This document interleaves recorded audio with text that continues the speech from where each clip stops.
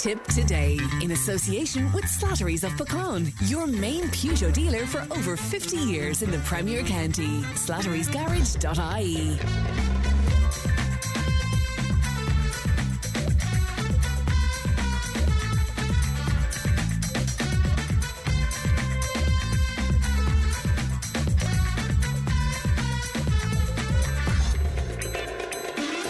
Good morning, welcome along to Tipp Today. 1800 938 007. Our free phone number, won't cost you to make a call. Emma is looking after the programme today. Coming up on the show, we'll be discussing tinnitus.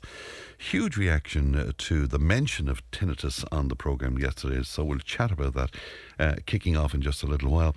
Should smartphones be banned in Tipperary's primary schools? We'll hear from some of our listeners where that's concerned as well. I'll be chatting to my old friend Tommy Flemming live from Australia this morning, and our horticulturalist Ultan Nesbitt will be with us. So if you have a gardening query, will you log it with us please as soon as you can on 083 311 3311 for your text and your WhatsApp. Don't forget, you can email tiptoday@tippfm.com. We're always glad to hear from you, whatever way you might want to make contact with us. Listen out for your chance to play Match 3 as well, in association with our friends at Stakelam's Home and Hardware and Stakelam's Expert Electrical. Some great prizes on offer there, and I'll tell you about that in just a while. Let's have a look at what's making headlines in your newspapers today. To the Irish Daily Mail, first of all, their main story: the Garda Commissioner Drew Harris wants to introduce static speed cameras across the country's road network to address the soaring numbers of road deaths. Now, communities have been devastated, and Pat was telling you about this during news there as well. 165 road fatalities so far this year, a figure that the Taoiseach describes as a matter of enormous concern, and the Garda Commissioner called yesterday for enhanced speed trap infrastructure, including the introduction of static cameras and the wider use of average speed cameras as well. And that's fine, and it might be helpful indeed, but I presume that would be applying to the to the carriageways and to the motorways and all of that, where most of these accidents are happening on back roads and the like. The Irish Times, and they're leading with the story that new laws enabling the state's democratic watchdog to regulate political advertising and combat misinformation during elections have not been brought into operation, following concerns raised by the European Commission and indeed objections, as you can imagine, by social media giants as well. And also there's an interesting story in the Irish Times today that Tourism Ireland says that the chase for growth in visitors from far-flung markets like Asia needs to be weighed against damage to the environment and the ability of the country to cope. Alice Manser, the organisation's new CEO, says important decisions are being made about how to target new business in the future from countries such as China and Japan. It's kind of interesting, isn't it? By the way, the front of the Times is dominated by a photograph of a 13-year-old girl being taken alive by civil defence teams from the rubble of a building as the Israeli attacks continue on the, what is now the 32nd day of the conflict in Gaza. But the look of fear and the look of misery on the little girl's face, I mean, it's really, really heartbreaking.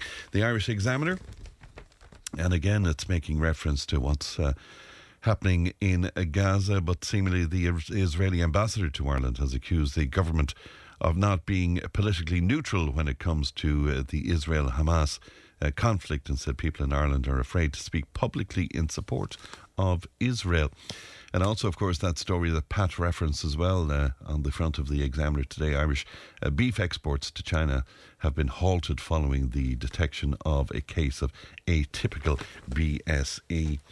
The Irish Independent, and again it's about Israel. Israel has said its forces are operating deep in Gaza City in their battle to wipe out Hamas, and that its most senior leader was isolated in his Gazan bunker as soldiers encircled the city. Also, the Independent is dominated by a picture of Katrina Carey, who failed to make repayments on a mortgage owed on a house at Rochford Manor in County Laois for a number of years, with the level of arrears now more than €370,000. And High Court proceedings have now been issued against the former Ireland Hockey International. So that's a look at what's making headlines in your newspapers today. Do you want to make comment on any of that? And if you do, again, it's 083 311 3311. Now, we've been discussing tinnitus on the programme, and Ali and I yesterday were sharing our problems with tinnitus, and it's when you experience ringing or other noises in one or both of your ears, and the noise you hear when you have tinnitus isn't caused by an external sound, and other people usually can't hear it, but tinnitus is a very common problem. It affects seemingly about 15% to 20% of people, and is especially common in older adults. Now, we've had a huge reaction from our listeners on this. Many people in touch with us with their experiences. Geraldine joins me first of all. Good morning to you, Geraldine. Good morning, Fran. How are you? I'm very well indeed, Geraldine, but more important, how are you? Tell me about your experience of tinnitus, Geraldine. Well, I never experienced anything until a year ago when I got COVID. Yeah. And during COVID, I had a problem. It was all nasal, ear, all that. So that I passed off COVID. It was all okay. And then I had this buzzing and ringing, and some days it's like I've been in the swimming pool with my head 24/7. I've often gone to the door to see who's rang the doorbell, and there's nobody there. So it's very loud at It times. can be very loud, yes, it can. Now, I don't have it 24/7, but I could have it 3 or 4 days in a row. I've had drops, I've had all sorts of things. I haven't got to see anybody in ENT, but I've gone down the alternative route, and I go to osteopath and acupuncture, and that's a wonderful help. And tell me how that's working out for you. Do you go when you have the noise? Yes. I started going when I had it, and then maybe every fortnight. Now I go about every 5 weeks, like a top-up. But in between that time, I will have episodes of it. Yes, I certainly will. And tell me, Geraldine, does it affect your sleep, for example? Yeah, it would. And sometimes if I get up quickly off the chair, it's almost like vertigo, and then I'll have this piercing ring in my ear. Yes. And you did not have any of these symptoms until you got COVID? Absolutely nothing until I got COVID. I had my booster 8 days before being diagnosed with COVID. I just felt awful. I put it down to, after the booster, and I kind of got on with it. And then the 8th day, I was absolutely, totally unwell, very high fever, and all this funny thing in my head. And from then on in, I've had it, which is almost a year next month. So let me just understand you correctly. You got your booster. So yes, did the ringing start before you developed COVID then? No. No, okay. No. After the booster, 8 days, I tested positive. Okay. And it was no more boosters for me. No more boosters for you. So, no. But it was at the stage of getting COVID and having COVID that these symptoms that's what triggered developed. it. I never had it before. Incredible. Never. And vertigo as well. So your balance is affected from time to time. If you saw me on a good day, as I call it, with it, you'd think I was drunk. I've gone around the house here holding on to things. Another thing, if there's somebody talking and I have the radio on or the washing machine is on, I can't process one thing, I just have this awful noise in my head and ringing and, just something that doesn't sound right. Incredible. And is it in both ears, Geraldine? Mostly my left ear. Yeah, same as that, yeah. Yeah, mostly my left ear. The right ear is not too bad, but definitely the left ear. But I've had to get out of bed at night. I feel like if there's liquid coming out of my ear, but there's nothing coming out of my ear. And then when I get up and I get an earbud and I sort it, there's nothing there, the ringing will start. That's incredible. You've been to the GP, I guess. Yes, Shirley. I have been to the GP. And what is the doc saying to you? Fluid in my ear. Right. including my ear. And what is the remedy for that? Well, I got a nasal drop that works for the ear. It's a steroid drop. It's a quick fix. It may take it away, it may not. But it always comes back. Like it's never gone and left me. Right. And did you...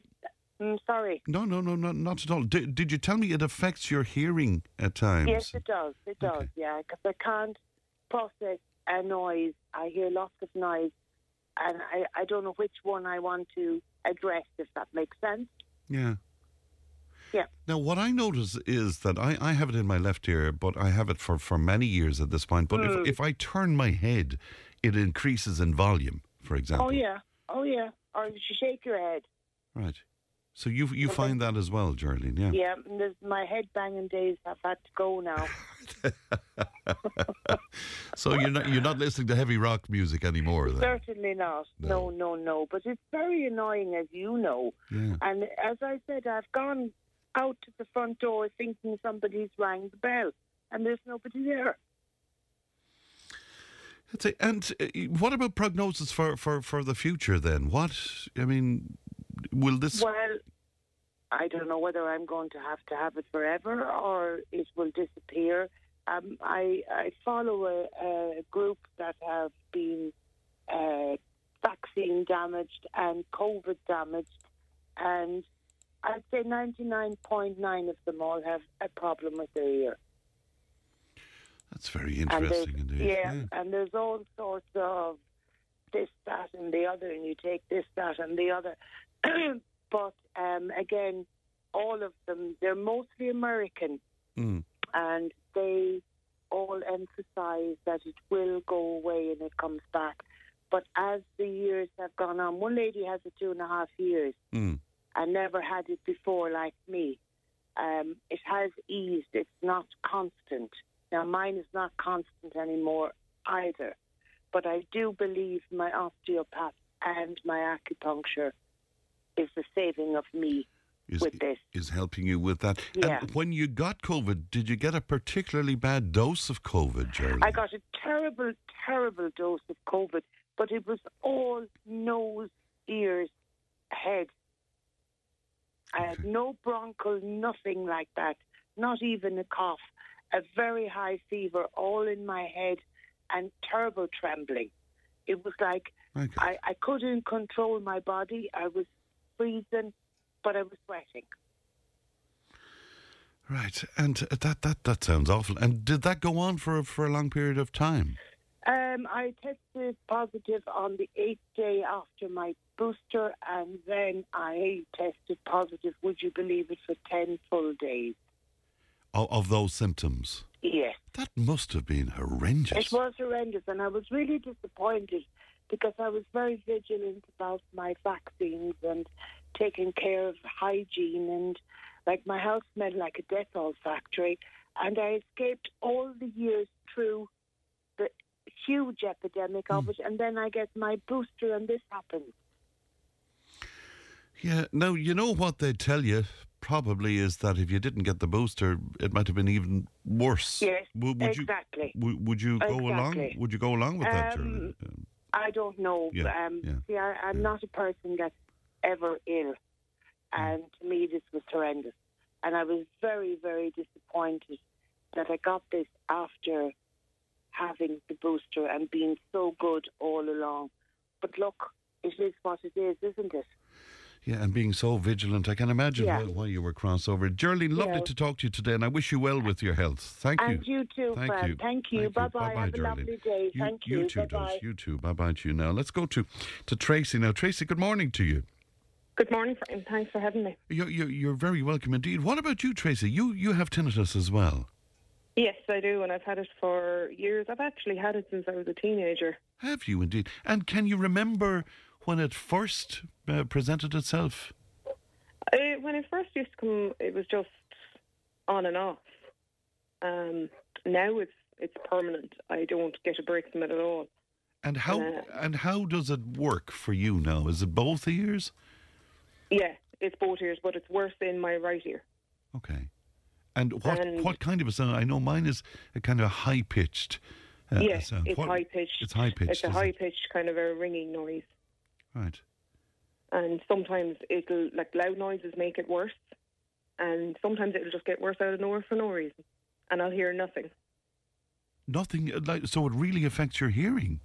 It can do, yeah. But even, although I've had hearing tests done and they've come back and said your hearing is fine, even though I know from being on my phone that my hearing in my right ear is not as good as my left ear because I can't hear people as well. Right. I'll switch over to my left ear and I'll hear better. But that didn't show up in a hearing test? No. Oh, isn't that very interesting indeed? And sometimes it's a trauma, like, a sudden extremely loud noise or something that I believe can trigger this. Can you remember anything that may have triggered it in some way, Tracy? Not really, but it can come in conjunction with my migraines as well. Like when I'm about to get a really bad migraine, it gets worse. Which at the moment it's not as bad because I'm on a treatment for my migraines. I have a new treatment called the Ajovi injections. They're the monthly injections, and they've reduced the amount of migraines I get and the severity of my migraines. Isn't that interesting? And is it usual that tinnitus would be linked in some way to migraines? I don't know. Yeah.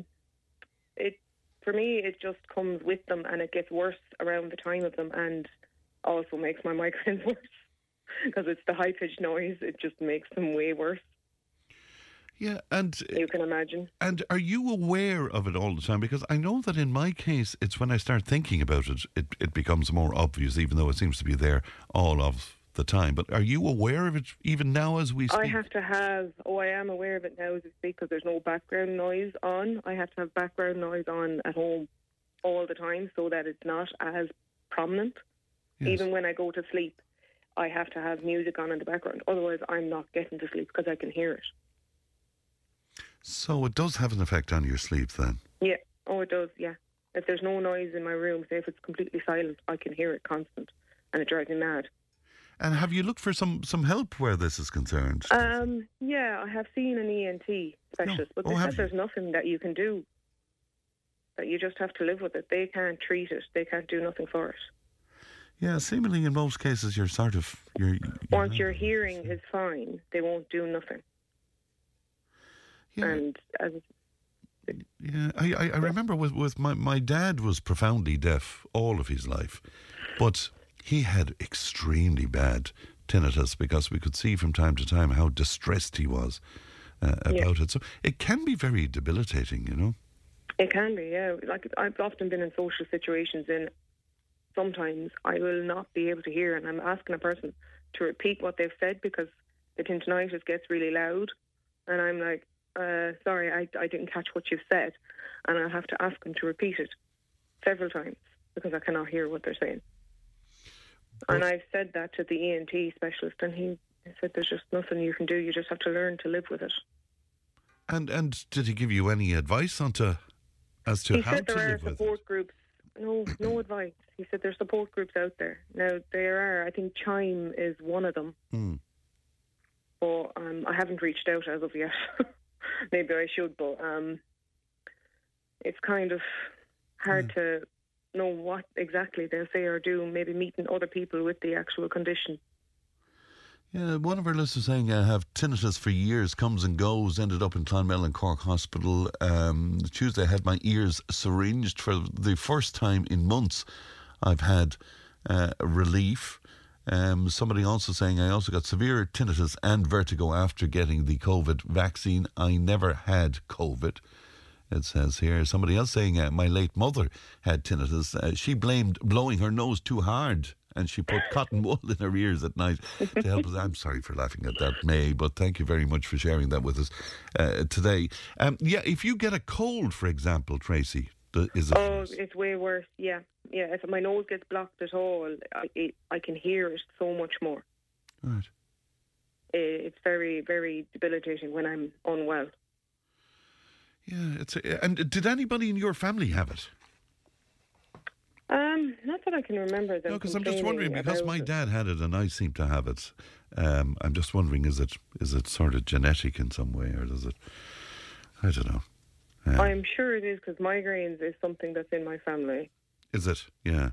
Yeah. Like, even my daughter has now started having them, and I'm sure even this morning now we were going in and I was saying about the tinnitus and she was saying she gets it and she's 9. Right. So it's passing on in some way as well. Mm-hmm. All right, Tracy. Good to talk to you today. We wish you well with that, Tracy. Thanks very much for coming. And you too, Fran. Thank you. Bye bye to you now. That's Tracy, and before that we heard from Geraldine as well. Not the same, Fran, but I used to have terrible vertigo to the point of falling over, and I went to 3 sessions of Reiki, and it's completely gone. So there you go. Isn't that interesting now? And let me go to, lots of other experiences of tinnitus, and I'll bring them to you in just a little while. But in the meantime, we've teamed up this week with Vodafone, who are promoting their High Digital initiative.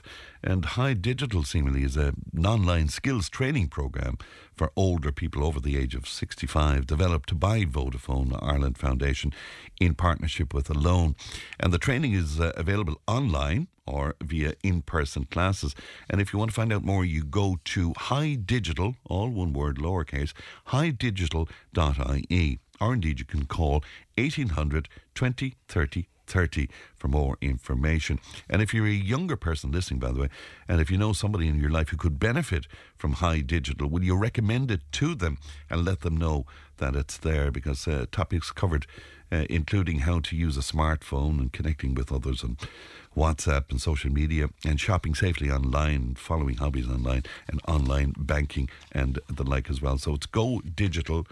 I beg your pardon, it's highdigital.ie, and that phone number again is 1800 20 30 30 for more information.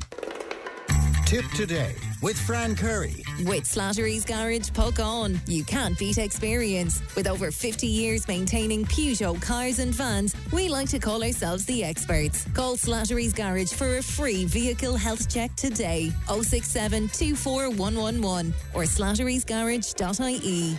Now, lots of people want to get involved with us where tinnitus is concerned. Ellen joins me now. Ellen, good morning to you.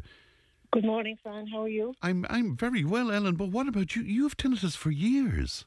I have about 13 years now. Wow. And can you remember how it came about? I feel that it was after getting water in my ear in the shower. Right. That's what I can link it to, but I have no idea if that's what caused it. But 13, and how bad is it, Ellen? Look, Fran, as I said, after 13 years now, I'm beginning to learn to live with it. In the beginning, I was very, very distressed, to the point of being depressed. I just couldn't cope because I knew it wasn't ever going to go away, and I knew it was never going to get better.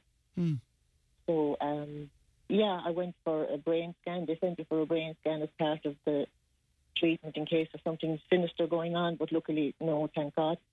And the hearing test, which I passed with flying colours, so nothing to do with my hearing. So, I think like that, as I said, I've learned to live with it. And I don't think it's as bad now. I feel, I don't know what way to put this. I kind of, I tune out of it. Yes, I know exactly what you mean when you said that. Have you it in both ears, Ellen? I have it in both ears, but my right ear would be much worse. Okay, right.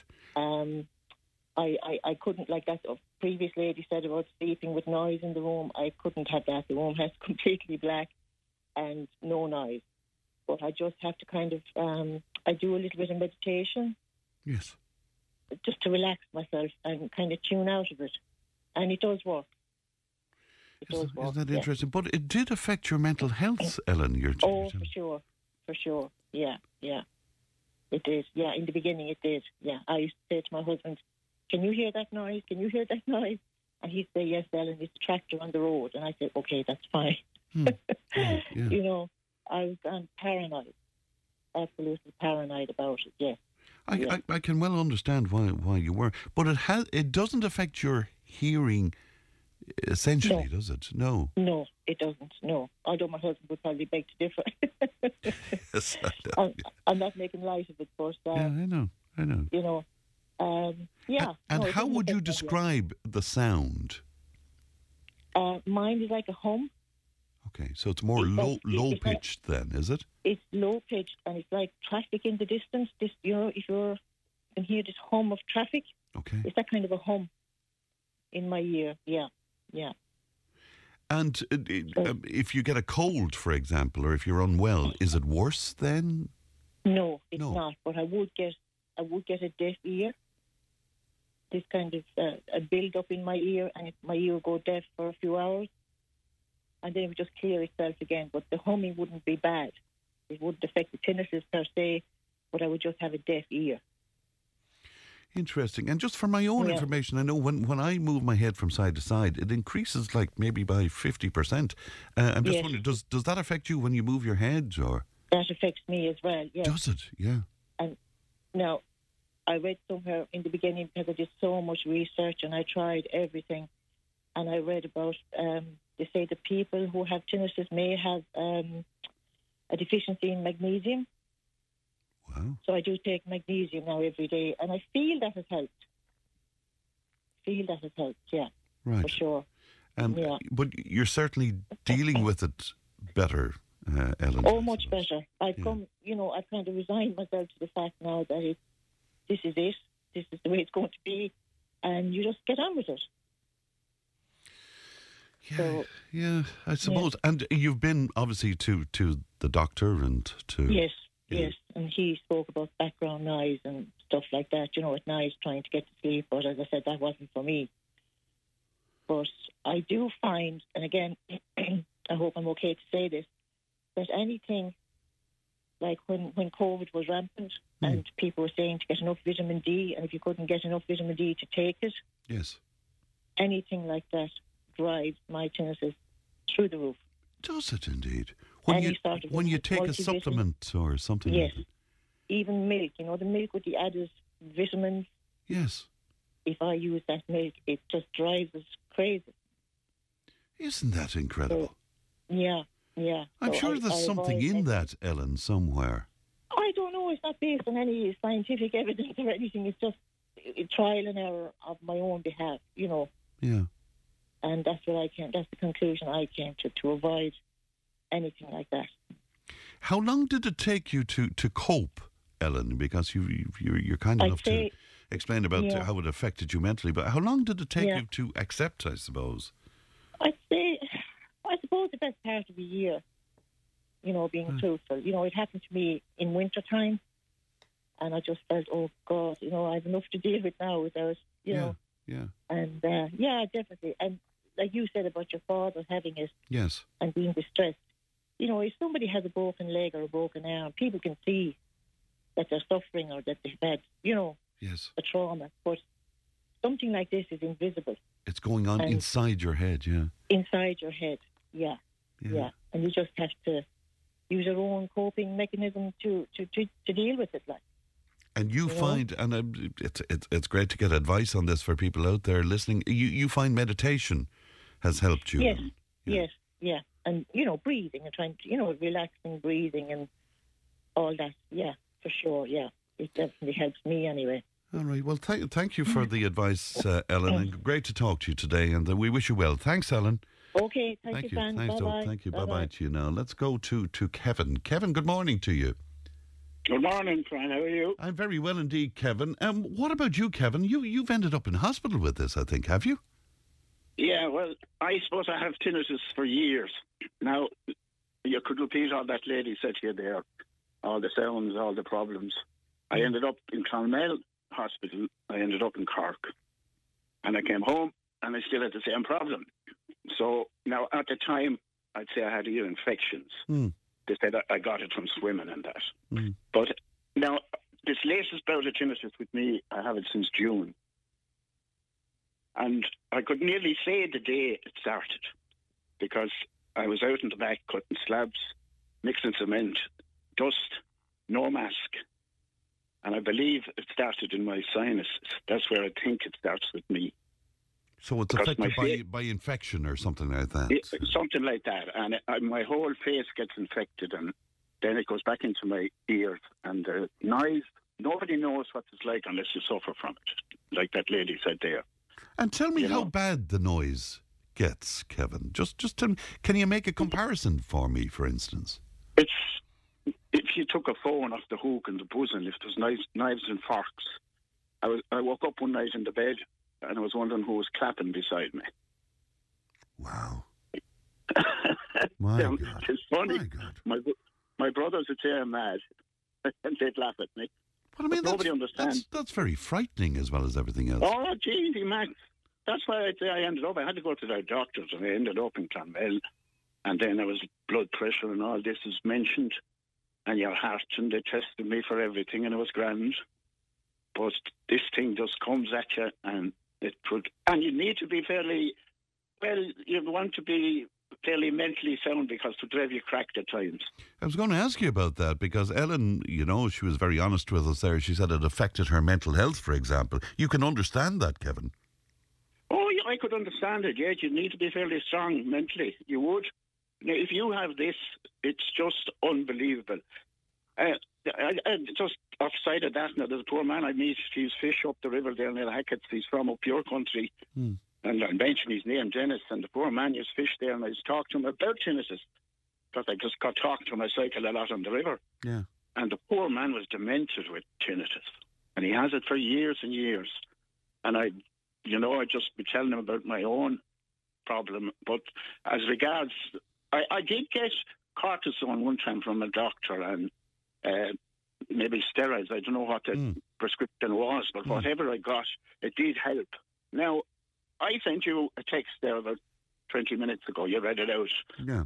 Last Tuesday, I came back off holidays and I had a terrible, terrible holiday with this. I came back and I went to the doctor, and fair play to him, for the first time in years, he syringed me ears.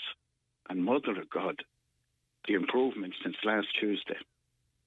Now, is it improvement, or do you improvement in the sound? But you still have it. You still have it. I still have it, but the sound is not. I can cope with it, as that lady said there. I can cope with it. The way I'm not thinking of it the whole time now for the last week, but I was for the last months. And so, do you have it all of the time? But when you get an infection or something, it increases in I would say when I get the infection, I'd say now the doctor said to me it is an inner ear problem. Yes. An inner ear problem. I believe him now, but I believe that's caused then if I'm working in a dusty, if I was painting in the house, my sinuses come at me and then this thing comes at me. And the dust that time, I was building a thing out the back with my son-in-law and I was mixing cement, cutting slabs. I had no mask. And that evening, I'd say, the dust got up into my sinuses and I think that's where the last bout started. Now, he syringed my ears last Tuesday and my hearing has improved. I could not hear you now 2 weeks ago on the phone, and I can hear you now. It's just, now that could have been another problem. It was embarrassing to see what came out of my ears now, I will say that much. Was it indeed? When he syringed them. And now my ears were never syringed, and I'm going with this problem to the doctors for 15 years. Now, yeah, and this that helped you greatly when you got it done. And would you describe the sound to me as well, if you would?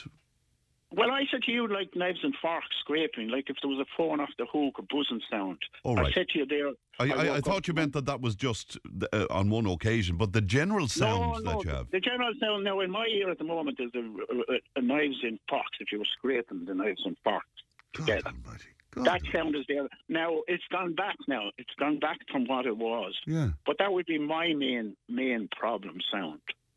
That knives and forks sound, Like tin, tinnitus, tin. Yeah, of course. Now, I've tried everything, and it went one time on me. I don't know why it went, and then last June, bang. And I blame the work I was doing. And when you say it went, did it go all together for a period of time? It went all together. Right. All together. Bang. Now, and I had it for years, and it went for a period of months. And then maybe I wasn't working at stuff. Now, I'm 70 years of age now. I'm retired, but I'd be messing around. Yeah. And at that time, I happened to be mixing and cutting slabs. And it was the slabs that day, and I thought the dust was terrible. And I didn't have a mask on me. And I thought the dust got back up. And it happens to me when my sinuses get infected and my ears get infected. This thing comes at me, I think. All right, Kevin. Well, it's great to get all the different experiences today. There's so many. But there's so many, and people have different variations on this. Now, by comparison to you all that I've heard today, mine is very mild by comparison, and it doesn't really affect anything I do, and it certainly doesn't affect sleep or anything like that, but it's interesting. Kevin, great to talk to you. Look after yourself. Don't mind yourself. I wish all those people with tinnitus well. God Almighty, I pity them. All right, good luck. For sure. Thanks, Kevin. Thank you. Bye-bye. Welcome to the Tip FM High Digital Online Skills Tips, brought to you by Vodafone Ireland Foundation and Alone. High Digital is an online skills course designed with older people in mind. Today, we're giving you tips on how to use the voice note feature on WhatsApp, one of the most popular messaging apps in Ireland. It lets you contact others in many ways, such as texting, phone calls, and video calls. The voice note is great for people who find it tricky to text. Look for the microphone icon to the right of where you normally type a text. Tap and hold down the microphone button to send a voice note. Just speak into your phone like a dictaphone. Lift your finger off the button to send the voice note. For a more in-depth tutorial on this and many other lessons, log on to highdigital.ie or call 1-800 20 30 30 for more information.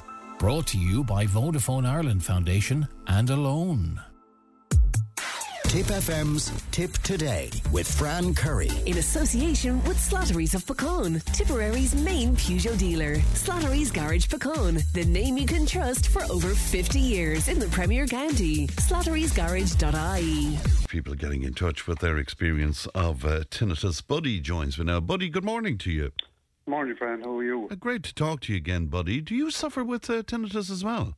I do, yeah. And I've listened to the callers in there. And I'd say it's about 8 years ago I got it, and it's in the left ear. But what happened was there was kind of a viral infection going that time, because 3 or 4 people in work where I am got it. So and I got the vertigo with it as well, which that was a terrible feeling, that was.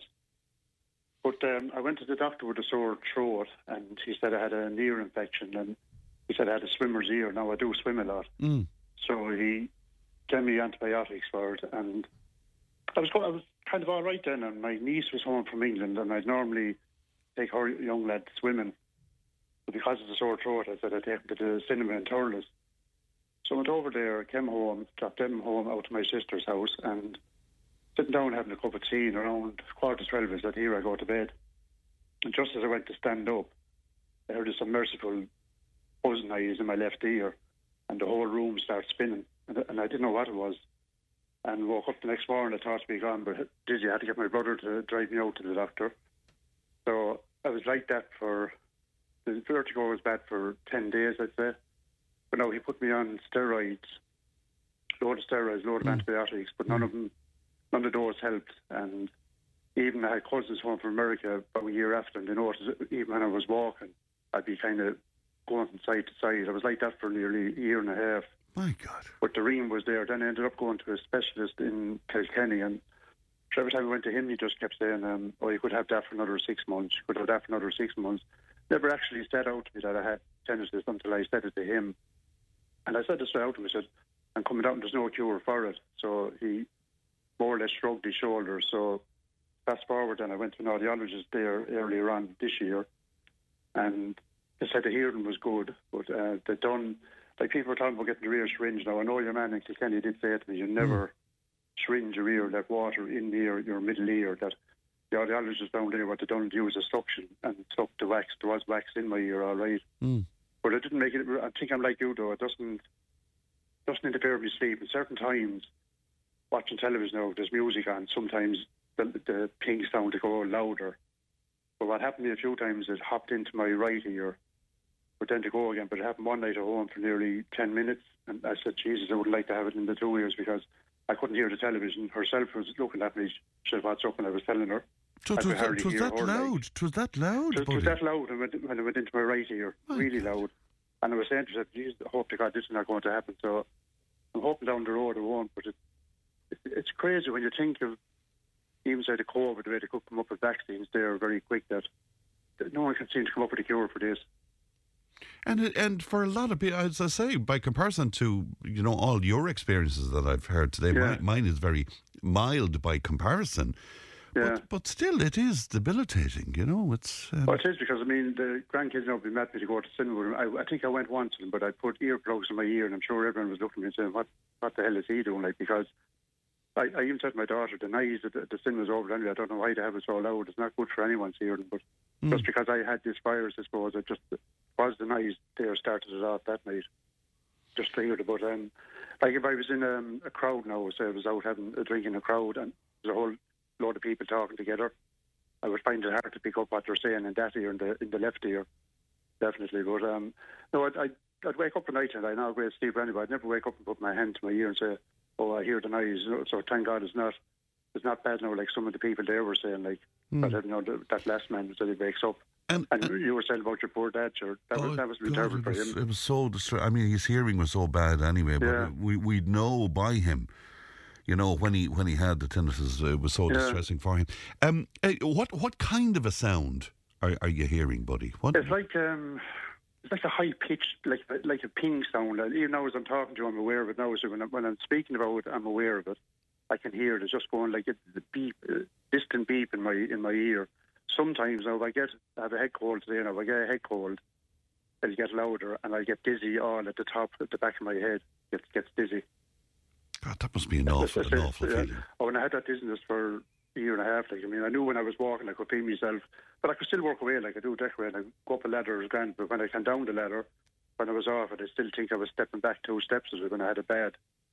So, but, and before the initial bout of this, you had no issues with vertigo or with tinnitus? None whatsoever. And I was swimming for years, never had any issues or anything like that. And as I said, 3 or 4 people in work had it that time.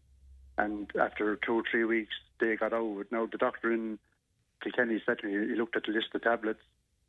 He said, they're all a waste. He said, they don't do anything for this. So, which is true, they didn't help. Like, maybe they might help some people, but they didn't help me anyway.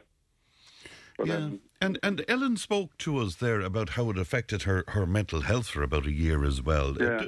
Does it affect you? Now, I know God knows you've gone through so much stuff, buddy, but did it affect you in that sort of a way as well? No, I don't let it bother me too much, like, because if it did, but then I suppose if you have it in 2 years, I imagine people would nearly crack up with it, because if it interferes your life with that sleeping, and like I don't have to have a radio on in the background or things like that either, thank God. Yeah. But I'm just hoping down the road that the way it hops into the right ear that I won't have to go that way. But I can only imagine people in both ears affecting their life. It must be terrible. It must and be. And yes, I keep going back to this. It's strange that they cannot get a cure for it or come up with something for it. Isn't it just? A lot of people on, and they're advocating various kind of alternative approaches to it. One of our listeners saying reflexology worked for me, and we heard about Reiki a little bit earlier on, and some people talking about various other things. What about you? Have you tried anything like that, buddy? I tried. There was a girl that worked here told me about. There's an app you get on the phone, and it's free for the first month. And what it is, you do it maybe twice a day, and it's like you're hearing noise, and it goes up kind of loud, then it goes down low, and done that for a month, and then I think after that it was going to be something like €18 a month or something like that. Okay. But after the month, I was talking to the people who are doing it, I said it didn't make a bit of difference to me. Like, now maybe people that had it in both ears, it might, I don't know, but I see there's a lot of things out there, I suppose, too. A lot of them are maybe just money rackets trying to get because people. I was on social media about this, and because I Googled it once, I am inundated now with people telling me they can cure a lot of stuff coming in about it, but I think, Frank, when the experts can't come up with a cure, I don't think any of those apps, now maybe the people might get relief with it, but I suppose it's easy for me to say if it's only in the one ear, I don't let it bother me, but if it has it in both ears, I can understand people how they feel about it. It must be terrible for them. Of course, yeah. And would you be the kind of person who would try meditation or something like Ellen did? I don't have time to meditate, Frank. Four little grandkids running around me. They keep me in medication. They keep me going. But I suppose maybe it would help if you could relax. But I still do the swimming. Like, I find the swimming actually good. But something like that man said earlier on there, if I miss the swimming now, I get all sloughed up. And I find that helps. And I don't suffer with sinus, but could be a lot of it too. Like, Yeah, Nancy's in Kilcormac. She says she went to a faith healer and said it was a great help to her. Yeah. So it's probably seen things work for some people and don't for others, I suppose. Course, yeah. Like when you have it, you will try anything, I suppose, to and alleviate when you go back swimming, buddy, it doesn't aggravate it again, does it? No. It doesn't, no, because I thought I stopped swimming for a while to see, and it didn't make any difference to it. Like, because I said I have it now and it's not going, but. No, I find the swimming kind of helps because it clears the sinus now that probably the chlorine in the water helps. But right. Yeah. I don't know, it doesn't get any worse, but it's just there now. Even talking to you now, I can hear it. It's there in my ear, which is let me know that I'm listening to what you're saying. But it just gets a bit louder, yes, like. But, of course. But yeah. I don't be thinking about it all day. As I put it that way. Yeah. But then, as I said, in one year, probably like yourself, would you find in the studio now? Do you know what? I actually know that I'm talking about that. If I go into the church into a funeral or a mass or something, I find, I don't know, is it the microwave system, the microphones in the church, the ping gets a bit louder.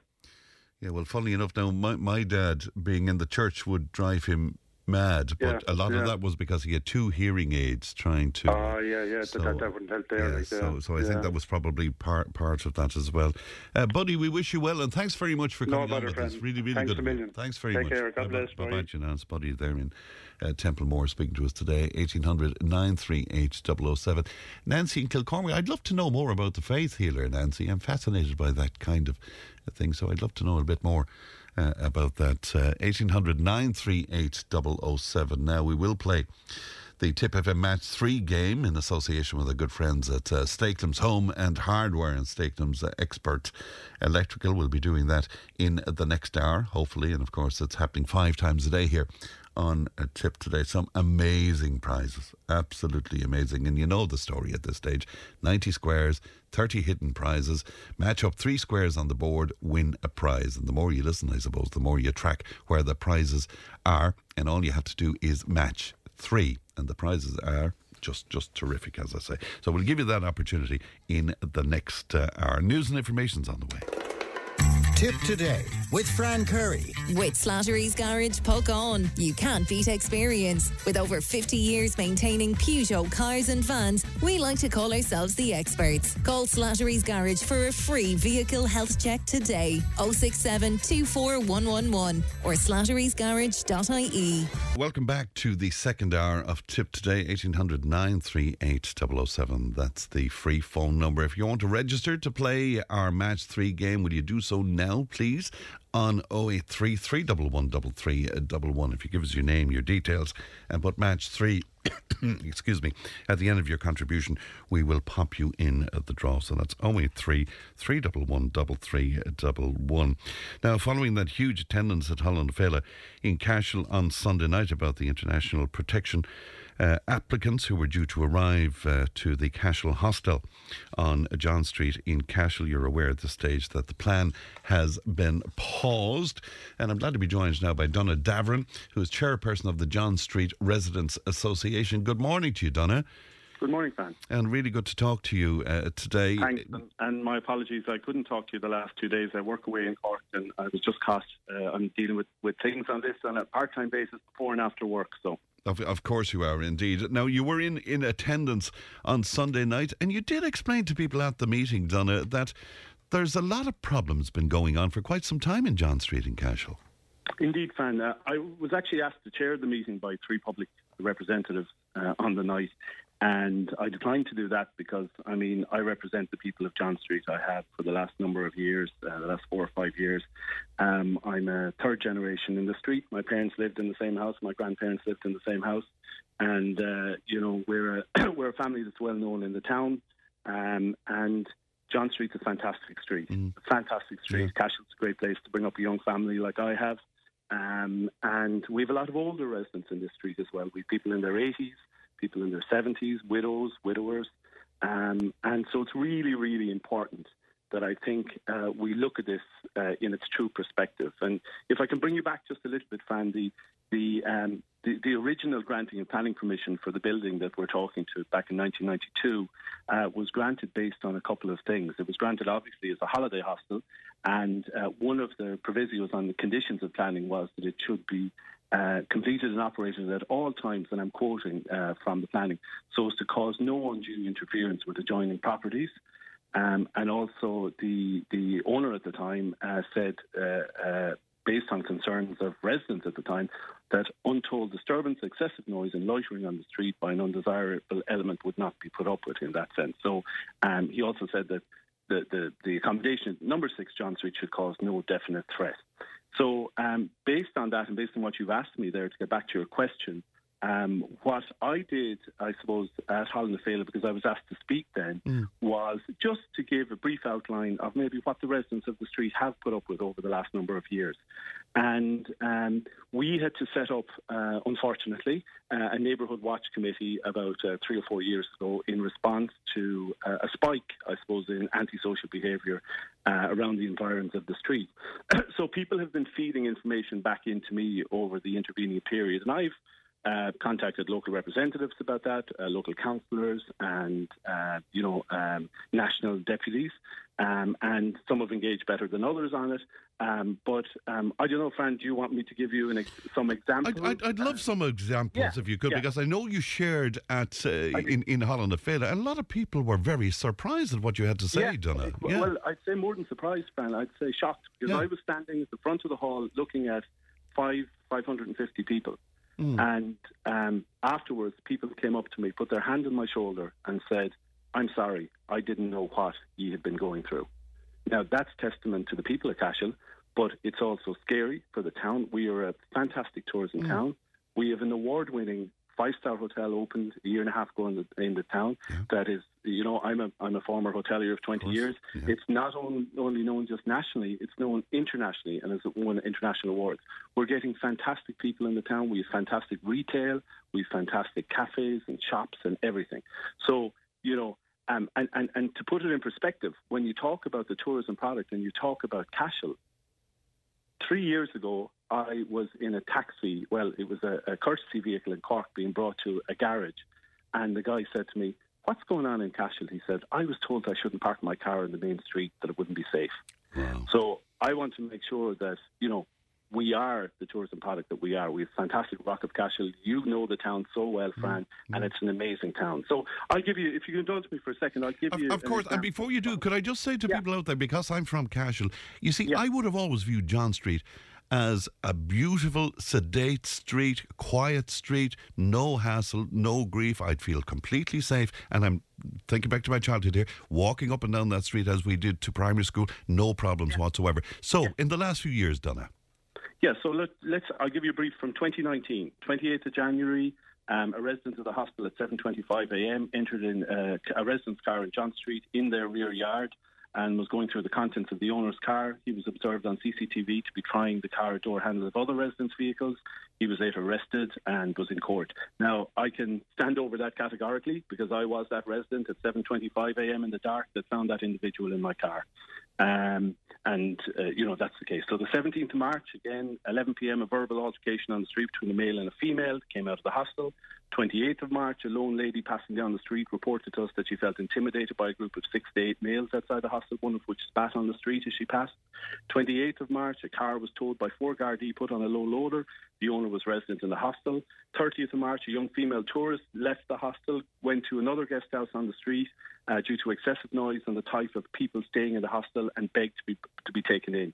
The 4th of April, a car chase by Gardaí and subsequent car crash, and an arrest was made by Gardaí from someone who was a resident in the hostel.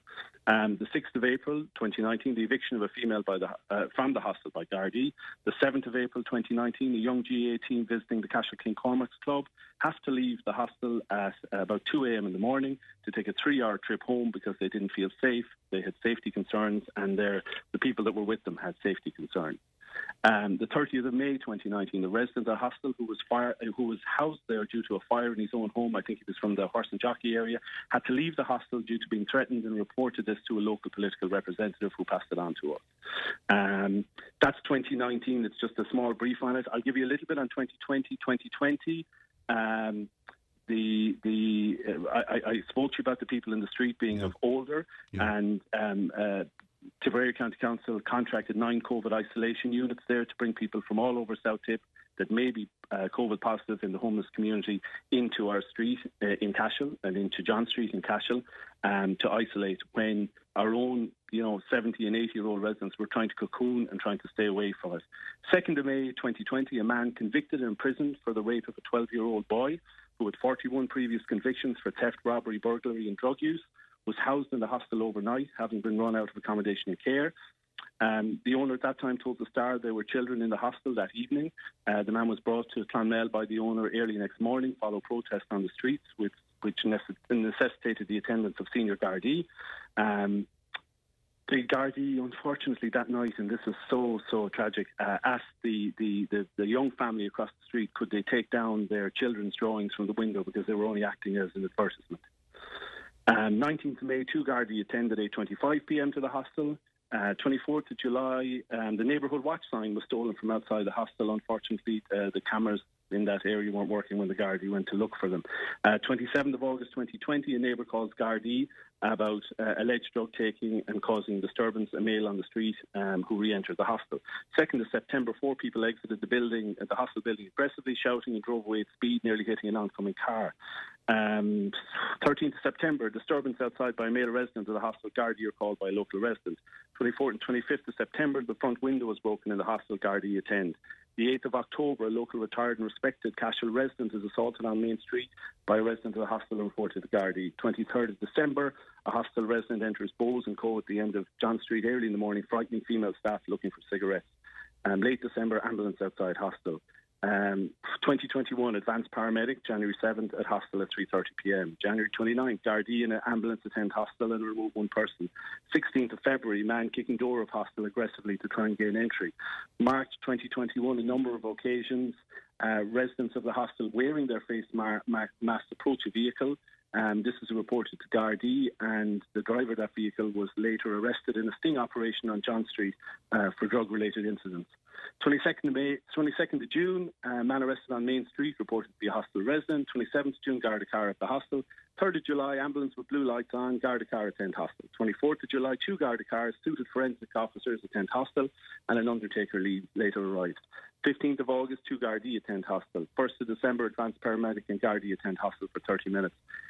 That's just 2 years, Fran. I have 5, 6 entries, 7, 8, 9 entries. And you have all documentation on everything you've said to me there, Donna. Well, everything I said has been reported to me by people, and people can check with the Gardaí, Sergeant Tom Kelly or whoever there, and check on Pulse. It's easy to check how many times the Gardaí have attended the hostel over the last 4 years. It's easy to check with the HSE on the logs how many times an advanced paramedic or a paramedic unit has attended the hostel over the last number of years. That's all out there for people to see. I mean, if you go to the media, Fran, you have newspaper headlines like from the Tipperary Live in December 2019, a 32-year-old man with 12 previous convictions, 5 of those under the Misuse of Drugs Act, 2 of which were for the sale or supply to others, received a suspended sentence for possession when searched by Gardaí. He gave his address as the Holiday Hostel and 6 John Street, Cashel. So that's a convicted drug dealer who's giving that as an address. The Nationalist, on the 4th of March 2021, a homeless man sent to jail for theft. His solicitor said his client requires a high level of support for his addiction, psychiatric and mental disability issues. That was the individual we referred to earlier, the unfortunate individual who had just been released and who was housed there for one night. And the Irish Daily Star, May 9th, 2021, front page, child rape is run out of town, front page and 2 full pages, pages 10 and 11. And what I would say to you, Fran, is I've checked back in the transcript from your interview with the owner on Monday, and to quote back to you, he said there's a very, very small percentage of people who give trouble, but we know what to do when it does happen. I can assure you we will manage it well. We have the people here to work with it. And that's from your transcript from Tipp FM. It strikes me, and I don't mean this to sound facetious, but would you almost be better off with asylum seekers in the hostel than what you've sort of had for the last few years? Fran, there are such genuine cases of homeless people out there. Take that man whose house burned down and who went in there and unfortunately had to leave. There are such genuine cases out there. This facility was never, ever designed for that. What I would like to know is, where are all the supports? Where are the addiction counsellors? Where are the medical team that's been... and this is going to be the same for the proposed 74 people. And again, just to correct anything from the other day as well, we learned from the person on the radio that it was to be a mix or it was to be made free. Like, the information from the department was very clear, Fran. You saw it. Yeah. It said 74 males. It said that they were IPAS, that they were international protection applicants. You know, it's very, very clear on that, what that is, you know, on that. And I have my concerns now, Fran. My concerns are this. 2 people contacted me over the last 24 hours, worried that because Tipperary County Council were left out of this in the beginning, and they now have nowhere to send any of their homeless people, Yes. that a deal is being struck now to divide up these buildings, because there are 3 buildings. And, you know, it's a matter of public record, Fran, that one of the buildings is the subject of a Section 154 enforcement notice by the council, the former nursing home property. That can be looked up very easily. It's a protected structure, and it was issued with that notice because the character of the structure was affected over a period of time by the owner, and he was ordered to reinstate that property. By 20th of December 2021, still isn't the case. That's gone through 4 different senior planning individuals. I know all names, but I'm not going to name them here. You know, it hasn't. There's engagement maybe going on. But like the final date on that was 20th December 2021 to reinstate that. We don't know if that building is being considered as part of this. You know, we're not sure. And the reason we're not sure, Fran, is we've never been contacted. When the owner was on the radio the other day, you asked him directly, did he ever engage with me? And I will tell you, his answer to that was, he walks up and down the street and he didn't ever come to talk to me about it. Well, my question to you, Fran, is this. Number one is, I walk up and down the street because I'm minding my family, I'm living in my town, I'm walking my 2 children. It's not up to me to engage with anyone else on the street. The second thing is, where was that individual when the man broke into my car? You know, got into my car and rifled through it, who was a resident of the hostel? Where was he when the man urinated out the front door of the hostel in front of the residents across the road, the family across the road, the father of that family? Where were the apologies from that? I ran hotels for 20 years. If a resident of mine did anything that would affect fellow residents in the area, I'd be the first one knocking on their door saying, mea culpa, I'm really sorry, I've dealt with this. So what happens now, Donna? I mean, all we're talking about here is a pause, but it's almost a separate issue to everything you've described to me there, you know? Yeah, well, I suppose it goes back to, the kernel of this is that there was no engagement from the council ever for putting homeless people in there. A senior executive in the council said to me, this is years ago, it's not a designated homeless hostel. We just give people vouchers and they go wherever they want. But if the only show in town is the Cashel Holiday Hostel in South Tipperary, which it is, of course they're going to go to there. And I want to stress again, Fran, there are really genuine, heart-wrenching cases out there of homeless people. Sure, yeah. But it's the mix. And then if this is going to be the mix of people who are placed by the council and IPAS together, I'm not sure how that's going to go for the street and the people of Cashel. And that's my worry, and that's the worry of a lot of people in the town. I had an 82-year-old woman text me the other night saying, I'm worried to go out to my car. Is there any chance you'd walk me out in these times when we have all this going on in the town? I got. There's another older resident in the street who moved to live with her daughter over a period of time because she didn't feel safe in the street. And that's the problem. You know, you can look, don't take my word on it. Go on to TripAdvisor and read reviews. You know, there's a review I read in the past and it said, look, the bottom of John Street is like Beirut. I don't know what night that was. I didn't see it. But, you know, it's terrible. And, you know, it's really difficult for me because my family grew up in the town. My parents grew up in the town. My grandparents were in the town. We all lived in this house. My father was born in the street, in a nursing home down the street. He died in the street. You know, so it's sad to say sometimes that, like, I'm glad my parents aren't alive to see what's going on today.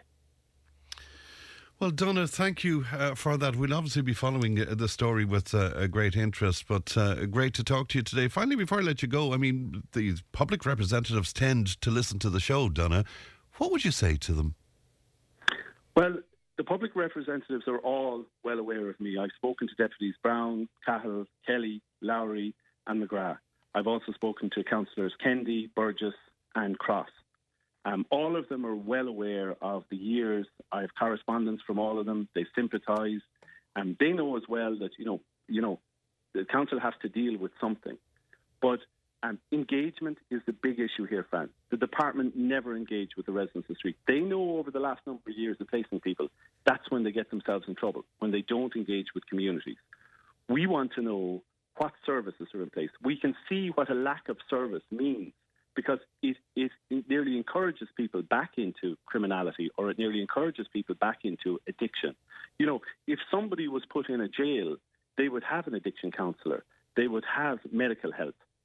I just feel that people sometimes are just left and told, you know, there you go, now off you go. I don't know what services they have. And the reason we don't know is nobody ever communicated with us. Nobody ever talked to us, whether it be from the department, whether it be from the council, from Tipperary County Council. It's always been us communicating with them, trying to find out. And here we are again with this, trying to find out. There's a lack of communication. There's a lack of transparency, Fran. And that leads to distrust. It leads to distrust in the community. It leads to distrust from the residents of the street. Donna, thank you so much for your time today. Thank you, and good morning to you. That's Donna Daverin there, and Donna of the John Street Residents Committee there. All right, I'll tell you what, we'll take a break and we'll be back in just a moment.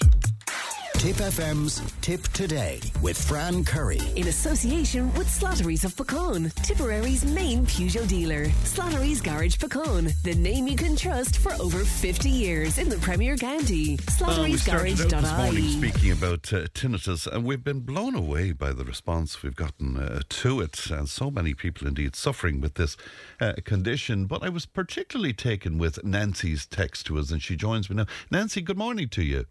Good morning, Fran. How are you? I'm very well indeed, Nancy. I'm really intrigued with you. Tell me first of all about the tinnitus. How long did you have tinnitus?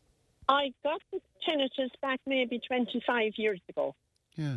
And, of course, like that, you think you're going mental because it happens out of the blue. I just got this noise in my head and I thought, Jesus, am I going mental? So I went to my doctor and they told me it was tinnitus. And I can't remember exactly what they said at the time, but I knew this older man, he was a doctor. And I chatted to him about it, and he said, do you know, he said, there's no real cure for tinnitus. But he said, for what it's worth, I had a patient, he said, very bad with tinnitus, and she went to a faith healer. Now, he said, I'm giving you no guarantee, but he said, if you want to try it. And at the time, maybe a month or two later, on the Sunday World, there was faith healer. There was a big story about a faith healer in Ballinrobe in County Mayo. Yeah. And I suffered a lot with my back at the time, terrible back pain. So I had a sister home from England, and she had some other problem I can't remember. And the two of us said, do you know what? We'll make an appointment and we'll go to this man. And I was going with my back. I wasn't thinking of the tinnitus at all. So we went down. I think we had to wait a month for an appointment. Anyway, we went down. I told him all about my back. And then I just said to him, before I go, I said, I suffer with tinnitus. And he put his hands on my ears. And whatever he did, a prayer or whatever he did anyway, he left his hands on my ears for about 10 minutes. And I came home that night and the tinnitus was still there. But do you know something? After about 3 weeks, the tinnitus disappeared. Completely? Completely. I might get it now. Maybe if I was stressed or something, I might get it once or twice a year. Yes. But it just disappeared. And it was a horrendous noise. I'll tell you what it was. It was like a tractor or a machine humming outside your door. Wow. Okay. No matter what you did. It reminded me of when I was a child and my father would come in maybe for the dinner and he might leave the tractor running. And it was exactly like a piece of machinery or a tractor outside your window or your door ticking over. God, that must have been head-wrecking, literally. It was head-wrecking and it was horrendous. But another thing as well that someone suggested to me one time, now if I get it, I get it very little. Maybe a couple of times a year I might get it. When you get it, if you don't dwell on it, yes, if you try and do it now, and I know people will probably laugh. If I got it now, say, and I said it decketed the roads, right? Just while I was concentrating on this, I would take my mind off of what was in my ear and it would go. Or I might, in the middle of the night, or if it was early, if you went for a nap or something, I might sing a verse of a song. I might do something to stop myself dwelling on it. Yeah, and I think you're dead right about that, because when I'm doing something else, I'm not really all that conscious of it, even though I don't have it now near as bad as you did. But the moment, like even now, that I'm talking about it, I can hear it, you know. So well, now, you see, and the minute you stop, if you go off to do something else and you really concentrate on this other thing you're doing, let it be a prayer, let it be a poem, let it be a verse of a song in your head, it'll ease off. And I suppose Ellen was making the point as well about a bit of meditation, and that's what she's doing as well, which is she's diverting attention from it. Yeah, very interesting. Divert the attention to something else, and it won't seem as bad. But if you lie there, thinking and dwelling on it, it'll get worse. It'll seem to get more loud. Tell me more about the faith healer. Can you remember his name? I can't remember his name, but about 25 years ago, he was the seventh son of a seventh son, and there was a big story. Was he Stone? About him. Was it Stone? Was that his name? No, you're thinking of Eddie Stone down in Clonspert. Oh, right, okay. It's not. This man was in Ballinrobe in County Mayo. Okay. And there was a big story. Now, the poor man could have passed away since. He would have been, I suppose, at the time, maybe a man in his 50s or 60s. And a lot of people were going to him, but now he did nothing for my back. I was going to ask you about that, yeah. No, he did nothing for my back, but he definitely helped with the tinnitus. And now, like that, I only get it maybe once if I was stressed or something over anything. I might get it, but the minute I hear it, I will automatically either say a little prayer, or I'll get up, or I'll go through a verse of a song, or I just won't dwell on it. And it will go away. And it will go away. Yes, because I think the more you dwell on it, the worse it will get. Of course. And is it linked in any way to you getting a cold or a flu or... No, nothing like that. I have in later years, I have developed vertigo. Yes. But like the vertigo, I try and I have medication for that if I get it bad. But like that, if I keep everything at eye level, the clothesline, things like that. But if I look up, if I went into a shop now and they're selling lights and they're all hanging out of the ceiling and I start to look up at them, I will stagger across the floor. Your head begins to swim, yeah. My head will spin, yes. Oh, so I try. There is ways, like I just don't be looking up at ceilings and I bring the clothesline down to eye level and things like that. Somebody wondering, was it Finbar Nolan that you met? Do you know something? I haven't a clue. I'm sorry now. No, it's just one of our listeners saying he was seventh son and had clinics. Well, now, if he is, yes, if he is, and if someone knows that man, they should go to him. Anything is worth trying out. Yeah, of course it is. Of course it is. Because it's a dreadful, dreadful thing. You first get it, you think you're going mental, that you're hearing this tractor in your head. Yeah. And I know other people have bells and storms of wind and other people have all this, but this is what I had. Yeah, with me it's kind of a high-pitched thing, like as if your radio was off kilter in some way, you know, that sort of noise, you know. Different noises, I suppose. But I'm glad it doesn't affect you as badly anymore, but as you say, you have it from time to time. I have it maybe, I could get it about twice a year. Yeah. And the minute I get it and the minute I hear it in my head, I will automatically, as I say, I might get up and make a cup of tea. I might take my mind off it. I might run through a verse of a song, or as I say, maybe say a prayer. And while you're concentrating on something else, it just seems to fade away. Right, so you divert your thoughts. You divert your attention to something else. All right, Nancy, great to talk to you today, and I'm glad you found a way around this. Thank you so much. I hope it's some help to you. Have a good day. You too, Nancy, you too, and look after yourself. Thank you. Let's go to Brenda now. Brenda, good morning to you. Good morning, friend. Great to talk to you today, Brenda. You've had tinnitus. Have you had it for quite some time, Brenda? Yeah, I have. Probably about 10 years, but I only get it when my blood sugar levels are high. because I'm a type 2 diabetic. So it's related to the diabetes, you think, in some way? That's what I think, yes. So, if my sugar levels are high, then I get it. And it's like like you said, the radio off kilter, that's what it sounds like. So that's your experience of it. Is it in both ears for you, Brenda? Yes, it is, yes. Okay. Yeah. And in terms of the volume of it, I mean, how does it affect you? I try to, like the lady before said, try to divert my mind into something else, but I also know then that I need to drink a lot of water quickly to bring my sugar levels down. And once that's back to normal, then I'm fine. That's very interesting. What have your doctors been saying to you about this, Brenda? I actually haven't spoken to them about it. Right. It's just something I picked up myself. Right, but you've discovered what the trigger is yourself and how to deal with it in some way. Yes. Yeah. Isn't that very My husband actually suffers from it too, but he suffers from it constantly. He was in a truck accident and he got a neck injury, and then from that, so he's been suffering with it now for about 24 years.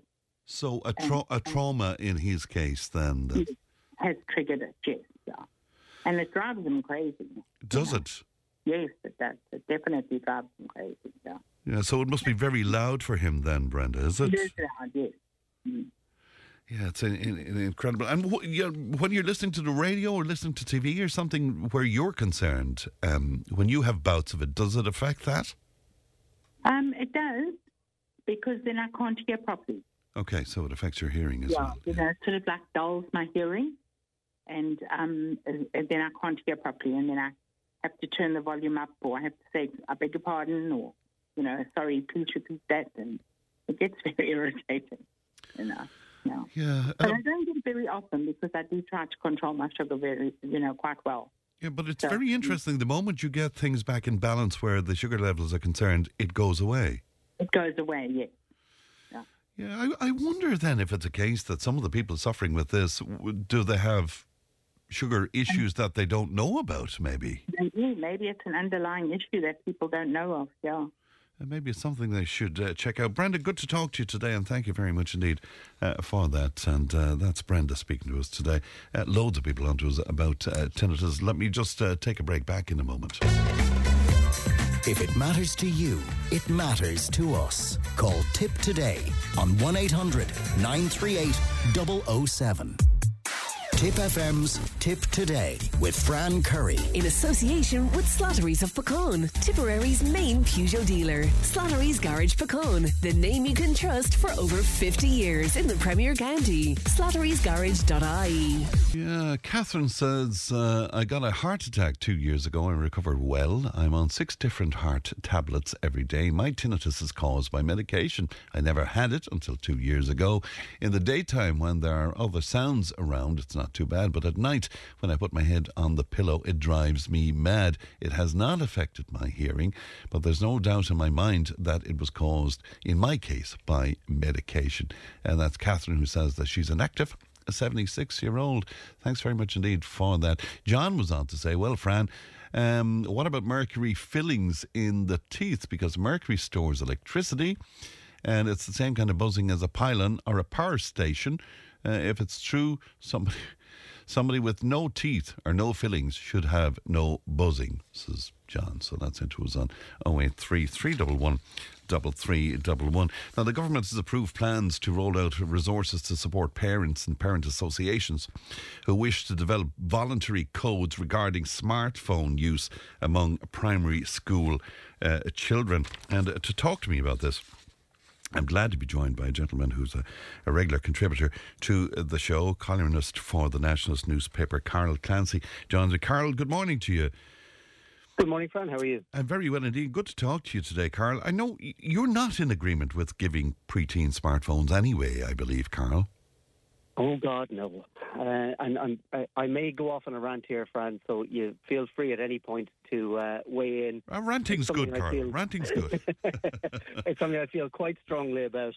The idea of giving young children smartphones, because those are the only phones that we really give children now, really rankles with me. And as parents, sometimes I wonder if maybe there shouldn't be an exam to become a parent beyond the obvious practical. It's a very simple thing that a phone is, these days, access to the rest of the world and all corners of the internet and every person who may be on it. And that makes a phone an inherently dangerous thing to give somebody who doesn't have the wherewithal to understand what they're doing with it. I mean, you wouldn't give a 7-year-old a knife, but you give them a smartphone. And you give them that with impunity, even though there's an awful lot more damage that they can do to themselves or do to others, or others can do to them through a phone, than any weapon you might give them. It's a grenade in their pocket, and it can go off. Tell me about those dangers, Carl. What do you see those dangers as? Well, look at the very obvious ones. The physiologically, posture, eye strain, their necks are constantly bent forward. Yeah. As adults, and in fact, not even as adults, I've seen children as young as 9 going to have their posture realigned because their necks are out of kilter. Their heads are down constantly.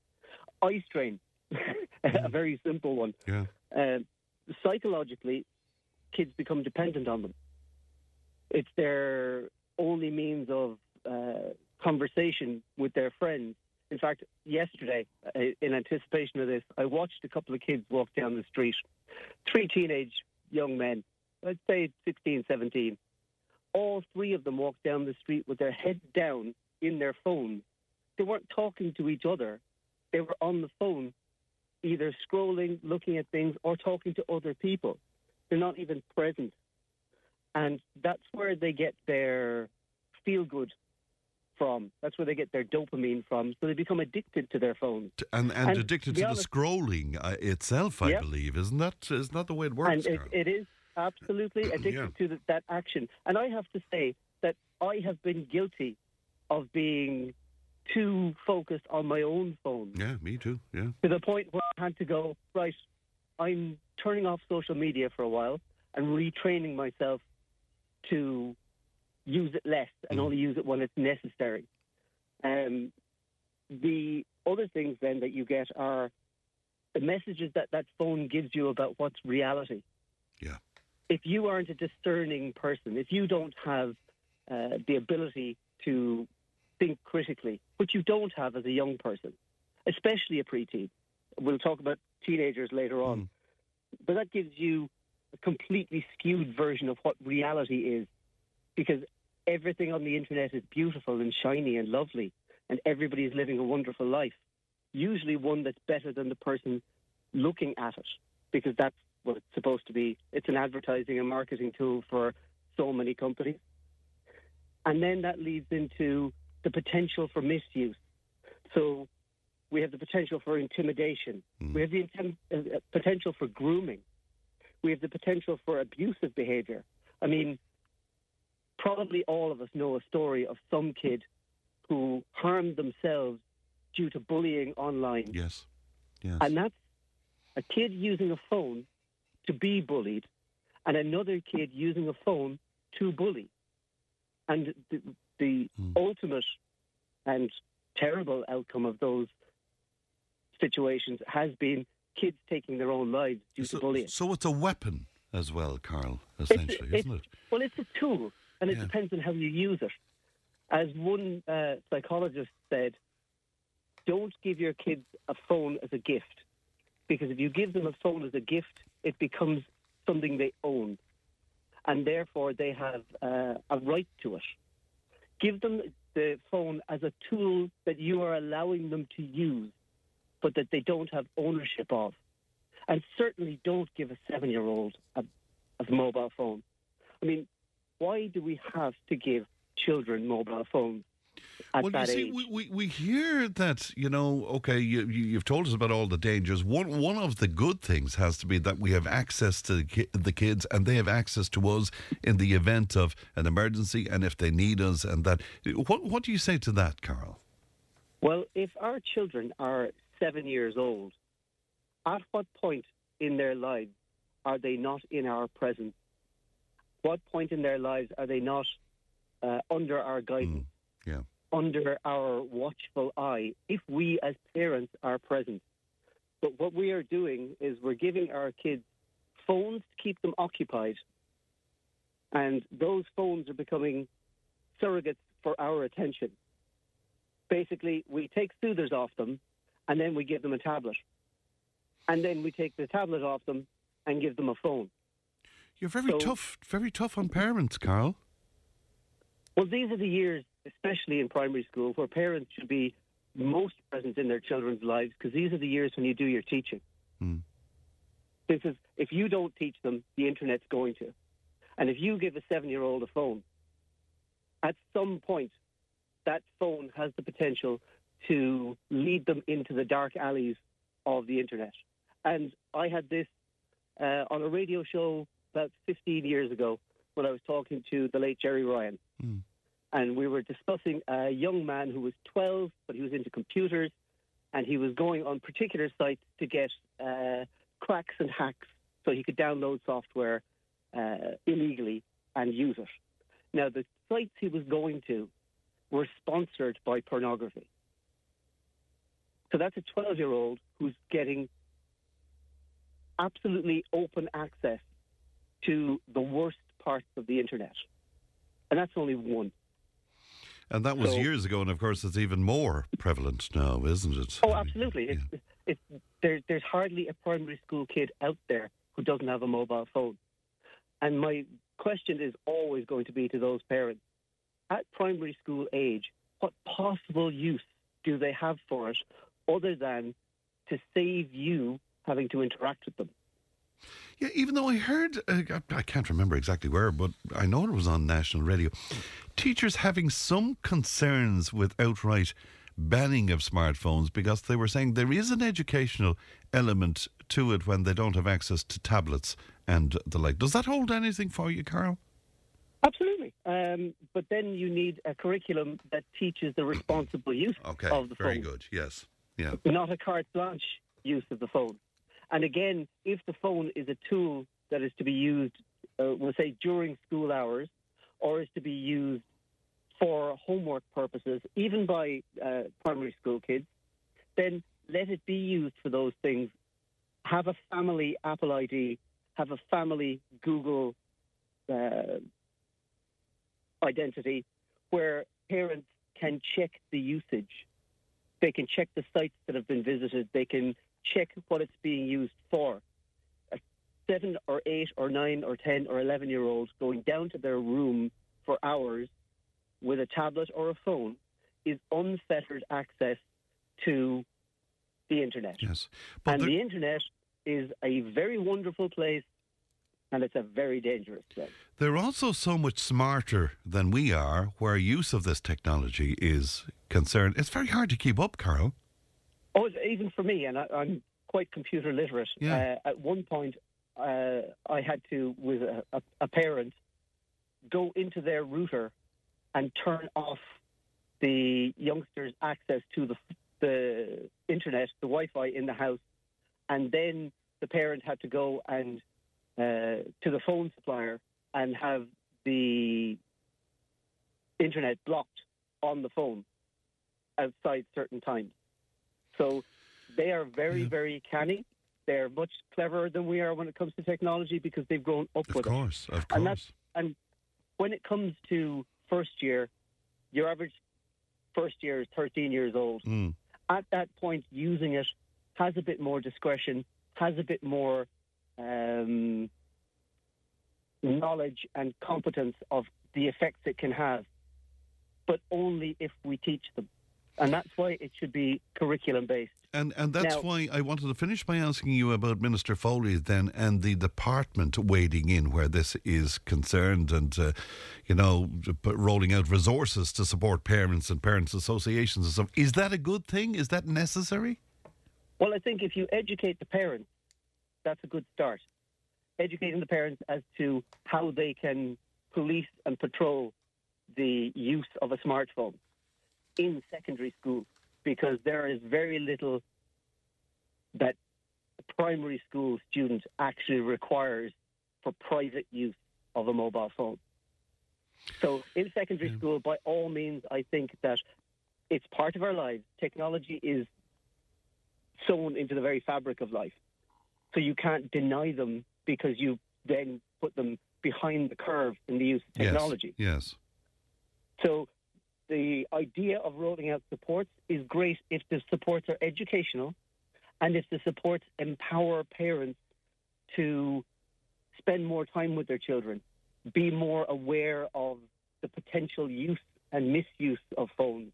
And the idea of parents spending more time actually with their children, engaging with them in a more, and God forgive me for saying it, Fran, because you know I'm all the liberal left, being more traditional in how they approach the use of technology, that it's a tool to be used, but when you really want information, surely parents and children should be having conversations, should be spending time together. We should be imparting our knowledge, our wisdom, our experience.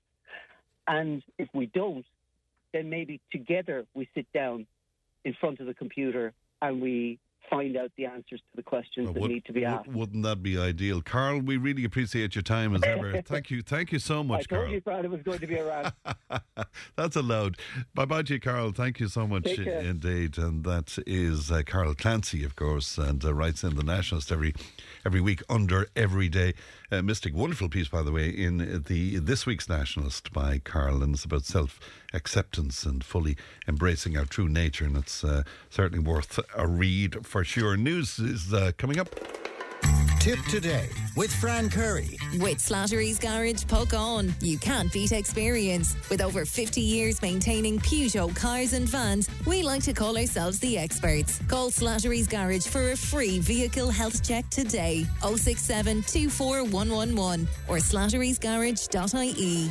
Gardening at the end of this hour. Again, we urge you, if you have a gardening query, to log it with us, please. 083 311 3311. Listen around to say, never knew there was such a homeless situation of this magnitude in Tipperary. Fair play to Donna Davern for highlighting this problem. A man with no political agenda who is extremely eloquent in his contribution to your programme today, Fran.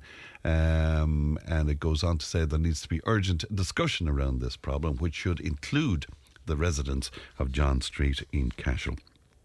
Now, to mark the European Year of Skills, Local Enterprise Office Tipperary and Tipperary County Council are hosting an event in partnership with Tipperary Chamber, Midwest and Southeast Skills, along with Tipperary ETB, in the Anner Hotel Thurles on November 15th. Now, Mary Ryan is a frequent guest on the programme, is Senior Enterprise Development Officer for Leo, for the Local Enterprise Office with Tipperary County Council, and she joins me now. Mary, good morning to you. Good morning, Fran. And good to talk to you. Good to talk to you today, Mary. Will you tell me about this event, Mary, and the importance of it? It's as you said, it's to mark the European Year of Skills, and in collaboration there with all the stakeholders, ourselves, Regional Skills, the Southeast Regional Skills, the Midwest Regional Skills, UL, CHUS, Tipperary Chamber, and Tipperary ETB. We're nearly at full employment, and really the focus of this event is to highlight to micro SMEs the importance of upskilling employees and retaining staff. And it's one way to do it is really to get those employees that are with them to maybe take up a course and use the courses that are out there that are actually government funded. Springboard Plus, Fran, have over 275 courses from certificate to degree level that are government funded, and they're 100% funded up to level 6 and 90% funded up to degree level 9. And also, you know, the courses that are there through the ETB and the apprenticeships, of course, as well. Yes. There's 70 apprenticeships now that are available. And the key thing is really, you know, everybody, you know, there's a small staff within companies, and, you know, to try and explain to employers or to highlight to employers that really the key is to keep the talent that you have and build the capacity within because really to recruit at the moment is quite difficult. But, availing of the courses that are there to upskill in an area that's needed in a company is invaluable. And the amount of courses that are there that are paid fully by government is, it's probably a great time in Ireland to be upskilling and looking at maybe a different career. But it's very important for employers to be aware of these grants and courses, Mary, and maybe that's not always the case. Yeah, well, I suppose this is why we've come together, the different bodies, because the local enterprise office, we have a range of courses there online that we would do on an ongoing basis. I mean, even if I look at the calendar, the 15th of November next week, safeguarding your business from cyber attackers. The 16th of November again, how SMEs can use ChatGPT with their content strategy. So there's so much going on, but we wanted to bring the stakeholders together just to highlight what is out there, what you can avail of. And even on the apprenticeship brand, you have the retail apprenticeship and the sales apprenticeship. And for a lot of, retailers out there, they could put an existing staff member or a new staff member on one of those apprenticeships and get paid, the employer get paid $2,000 each year for 2 years by the government. That funding is still there as well, while at the same time you are giving the person, behind the counter a chance to get a qualification and possibly take that on to a degree level at another stage and build their credentials. Very good, and there's so many positives about that. Who will address the meeting on the day, Mary? We will have Joe Leddin, the Midwest Skills Manager there in the region. He's going to open it up. And Edmund Connolly, who is the South East Regional Skills Manager, is going to MC. We're going to have a panel discussion with some companies from Tipperary that have used the different training that's out there and use the supports of the local enterprise office. We have Liam Kearney from Revise. They're in Thurles, a great company, and they're going to be speaking. We have Michelle McHugh from Bulmers International talking about talent retention and development. And Bridget Murphy, a local woman there in Thurles, Bridget Murphy Interiors, where she's used the supports of BTB and the local enterprise office. So it's just really to kind of highlight to employers when they do come in, or employees, what is out there and, how valuable it is when you make that move and use those. Yeah, it's a great opportunity indeed. If people want to attend, I presume registration is necessary, Mary, is it? Well, it is for 8:30 start for breakfast, and that is, you need registration for that on eventbrite.ie /grow your local talent.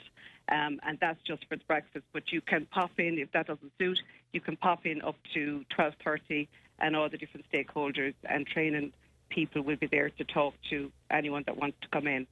I think it's also important too to say, Fran, that with the Springboard Plus courses that are government funded, if you're unemployed, you can avail of those courses. As well as being, it's not all towards employees and employers, but people that are unemployed that want to upskill can avail of those Springboard Plus courses, and there's 275 government-funded courses around the country. That's very good, and it's very important for people to be aware of all of this and have access to all of that as well. Mary, really good to talk to you today. We wish you well where that event is concerned. Thanks, Mary. Thanks very much, Fran. Thank you. Bye-bye. That's Mary Ryan, who is a Senior Enterprise Development Officer for the Local Enterprise Office with Tipperary County Council. 1800 938 007. The text and WhatsApp is 083 311 3311. It's time for this. Tipp FM's Match 3 game. Tipp FM's Match 3 game. With Steaklam's Home and Hardware and Expert Electrical at Racecourse Road, Thurles. Steaklams.ie. And let's go to the phone lines. And Georgina is in Burzakane. Good morning to you, Georgina. Good morning, Fran. How are you today? How are you? I'm I'm good. Good. And all is well in Burzakane and all of that, is it? Pardon? All is well in Bursacane, Georgina, I hope? All is good, all is good. The weather is fine, all is good here. All right, very good. You know the story, 90 squares, 30 hidden prizes. Match up 3 squares on the board and you win a prize. It's as simple as that. You have to pick a number. I will open that particular box, and if you can match that box, you will win the prize. So are you all set to go? Yes, I am. Thank you. All right, you're very welcome. So, first number for me. 3, please. Okay, number 3. Let's have a look at number 3 and let's open that particular box.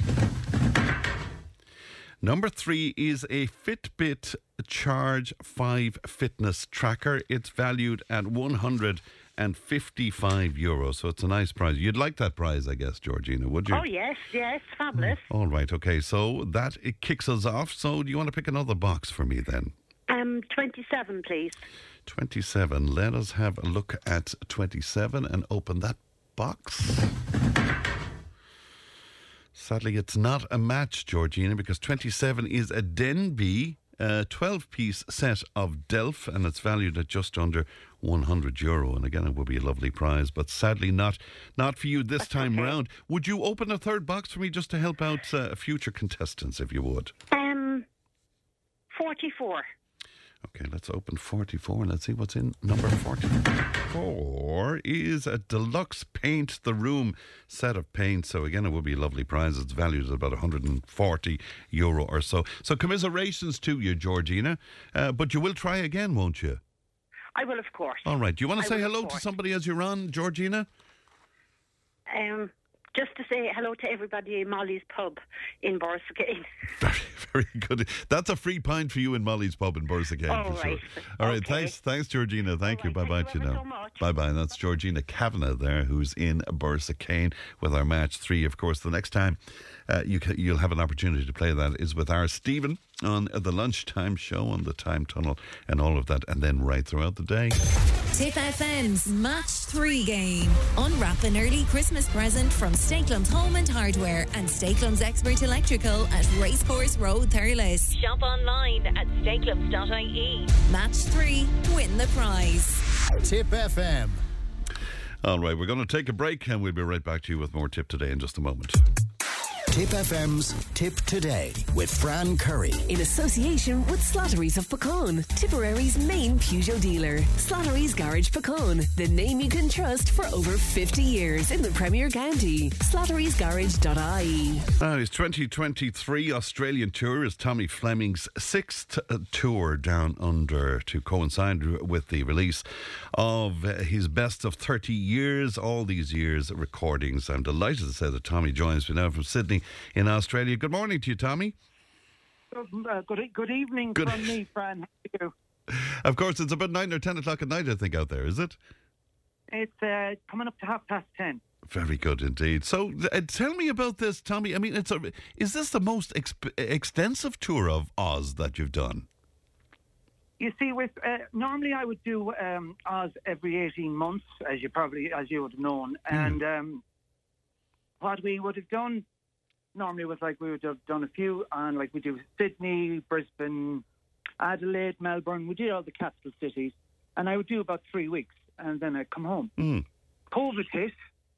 I lost 2020, I lost 2021, and I lost 2022. So I'm left with what they did was they compiled as many of the shows that were cancelled, and they put them into one tour. So I have got, now I'm doing, it's been it's been brilliant. Yes. But it's been killer. I'm now in my 6th week, and I have another 2 weeks to go. I was very interested because I'm following your tour on social media, Tommy, and you actually got homesick at one period. I've been homesick, Fran, since I arrived out. Wow. I have, it's grand. Normally I bring the band out and it's all like that, but this time round, I've worked with Australian musicians. So I came out on my own. Right. And it's no matter what people say, it's brilliant to be over there and it's lovely and everything else. And it is, don't get me wrong. Yeah. I'm in a very fortunate position that I'm able to do a tour like this. And it's lonely. Yeah. And it's, you do miss home. Without a doubt, you miss home. Yeah, and it's so far away. It really is, isn't it? It is. And, that never used to bother me before. Somebody said it to me a long time ago and said, God, it's an awful distance to go to Sydney. Well, it's an awful long flight. To which my answer was always, well, it's only 10 movies. So that's how you adjudicate it. That's very good indeed.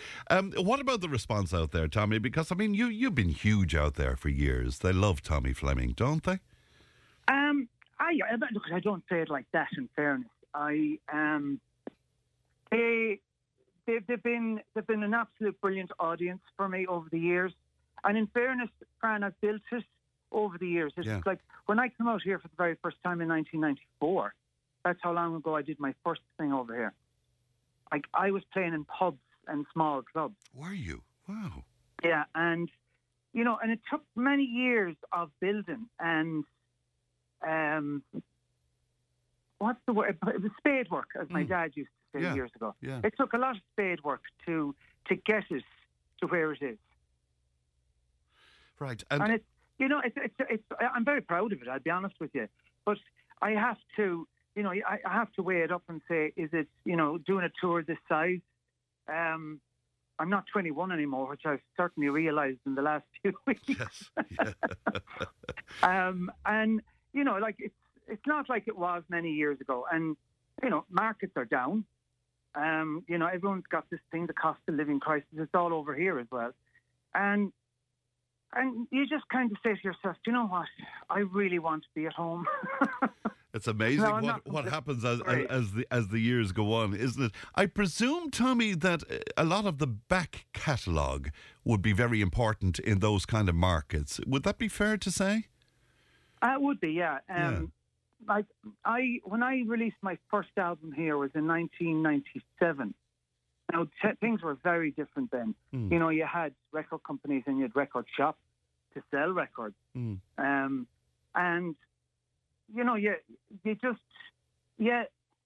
it's now very different. Like, they're still buying CDs, don't get me wrong, but you have to rely on your concerts and you have to rely on ticket sales and you have to rely on those things that are important. And do you do TV and radio out there as well? Oh, yeah. I've been doing that for years. You do Channel 10, Channel 7. It's all, unlike Ireland, they don't have or England for that matter, they don't have a general chat show, like a Graham Norton show or a Late Late show. Okay. They don't have anything like that. It's all morning TV. Oh, wow. And it's a very different way. It's a very different, how would I put it? They have a very different way of life. 5 o'clock in the morning to them is actually not getting up late. It's not getting up early. That's leaving it late enough to get up. Oh, crikey. And, going to bed at 8 and 9 o'clock at night, and which I've actually really got used to, because I absolutely it's been a tiring tour, but it's been brilliant. I'm sure it has. And was there a highlight for you so far? I saw that in the Crown in Melbourne. That looked like a fantastic gig. Was there a highlight for you? It was a great gig. Yeah. I've done the Crown many times. The Crown, it's the Palms at Crown, as it's called. Yes. And I've done that a lot of times. And yeah, that was a big highlight for me. Do you know what has been a real highlight, actually, which was unusual? When I've gone out to the regional towns for the very first time in years. Yeah. Like Geelong, Toowoomba, Ballarat, Bendigo, these towns that you've never heard of. And these are the towns that were ravaged by the fires in 2020. Yes. And 2019. Now, I was here in 2019 when the fires started. And to see the resilience and the people coming back from, and I know it's nearly 4 years, but when you think back on 2020, it was a nightmare. When you see, Australia was basically on fire. Yeah. Dreadful tragedy indeed. And Tommy, who's coming to the gigs? I mean, is it the new Irish who's going out there in their thousands, or is it people with Irish heritage, or what? Is it a complete mix? It's a complete mix now, but in the beginning it was all Aussies. Yeah. That had some connection to Ireland, some connection to an outlaw. Yeah. That was sent over on a ship. You had that connection. Whereas now it's the young Irish that are coming. Because I came over here first in 94, and there was very few Irish here.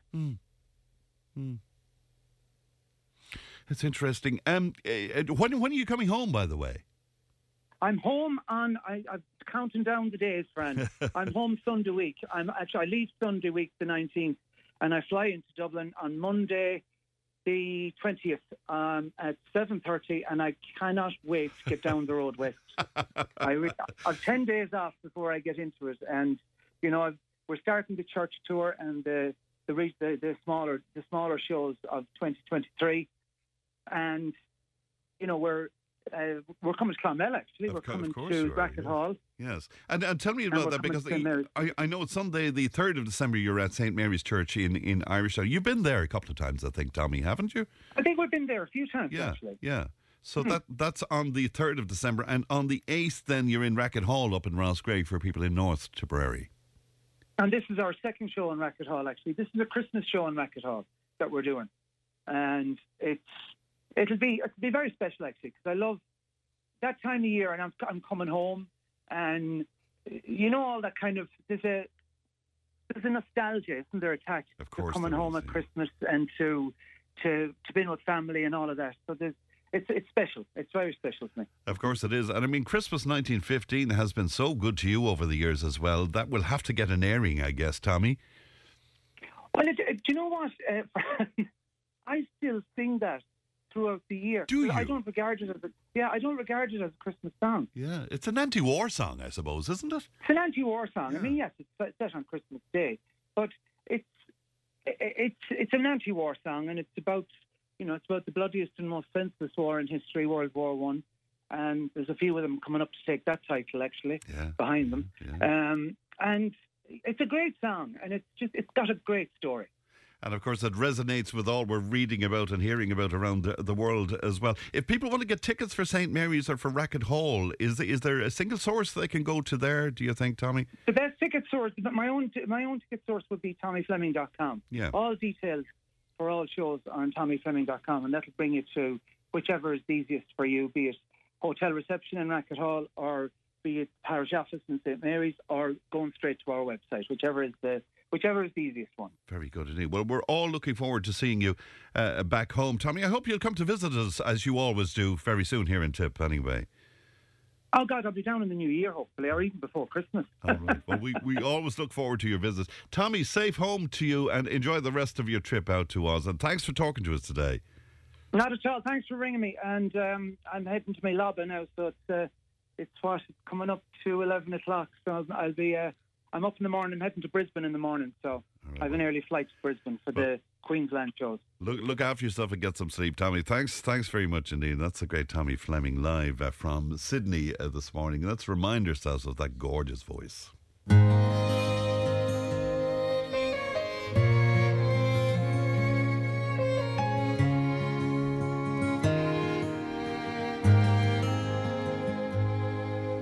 When I was young and I was in my day, sure I'd steal what woman's heart there was away, and I'd sing into the dawning, so I'd blaze into the morning, long before I was the man you see today. I was born beneath the star that promised all. I could live my life without Cassandra's call, but the wheel of fortune took me from the highest point. She shook me by the bottle, if by the bottle I should fall. And there in the mirror on the wall, I see the dream is fading from the contender to the brawl. The ring, the rose, the matador reign me.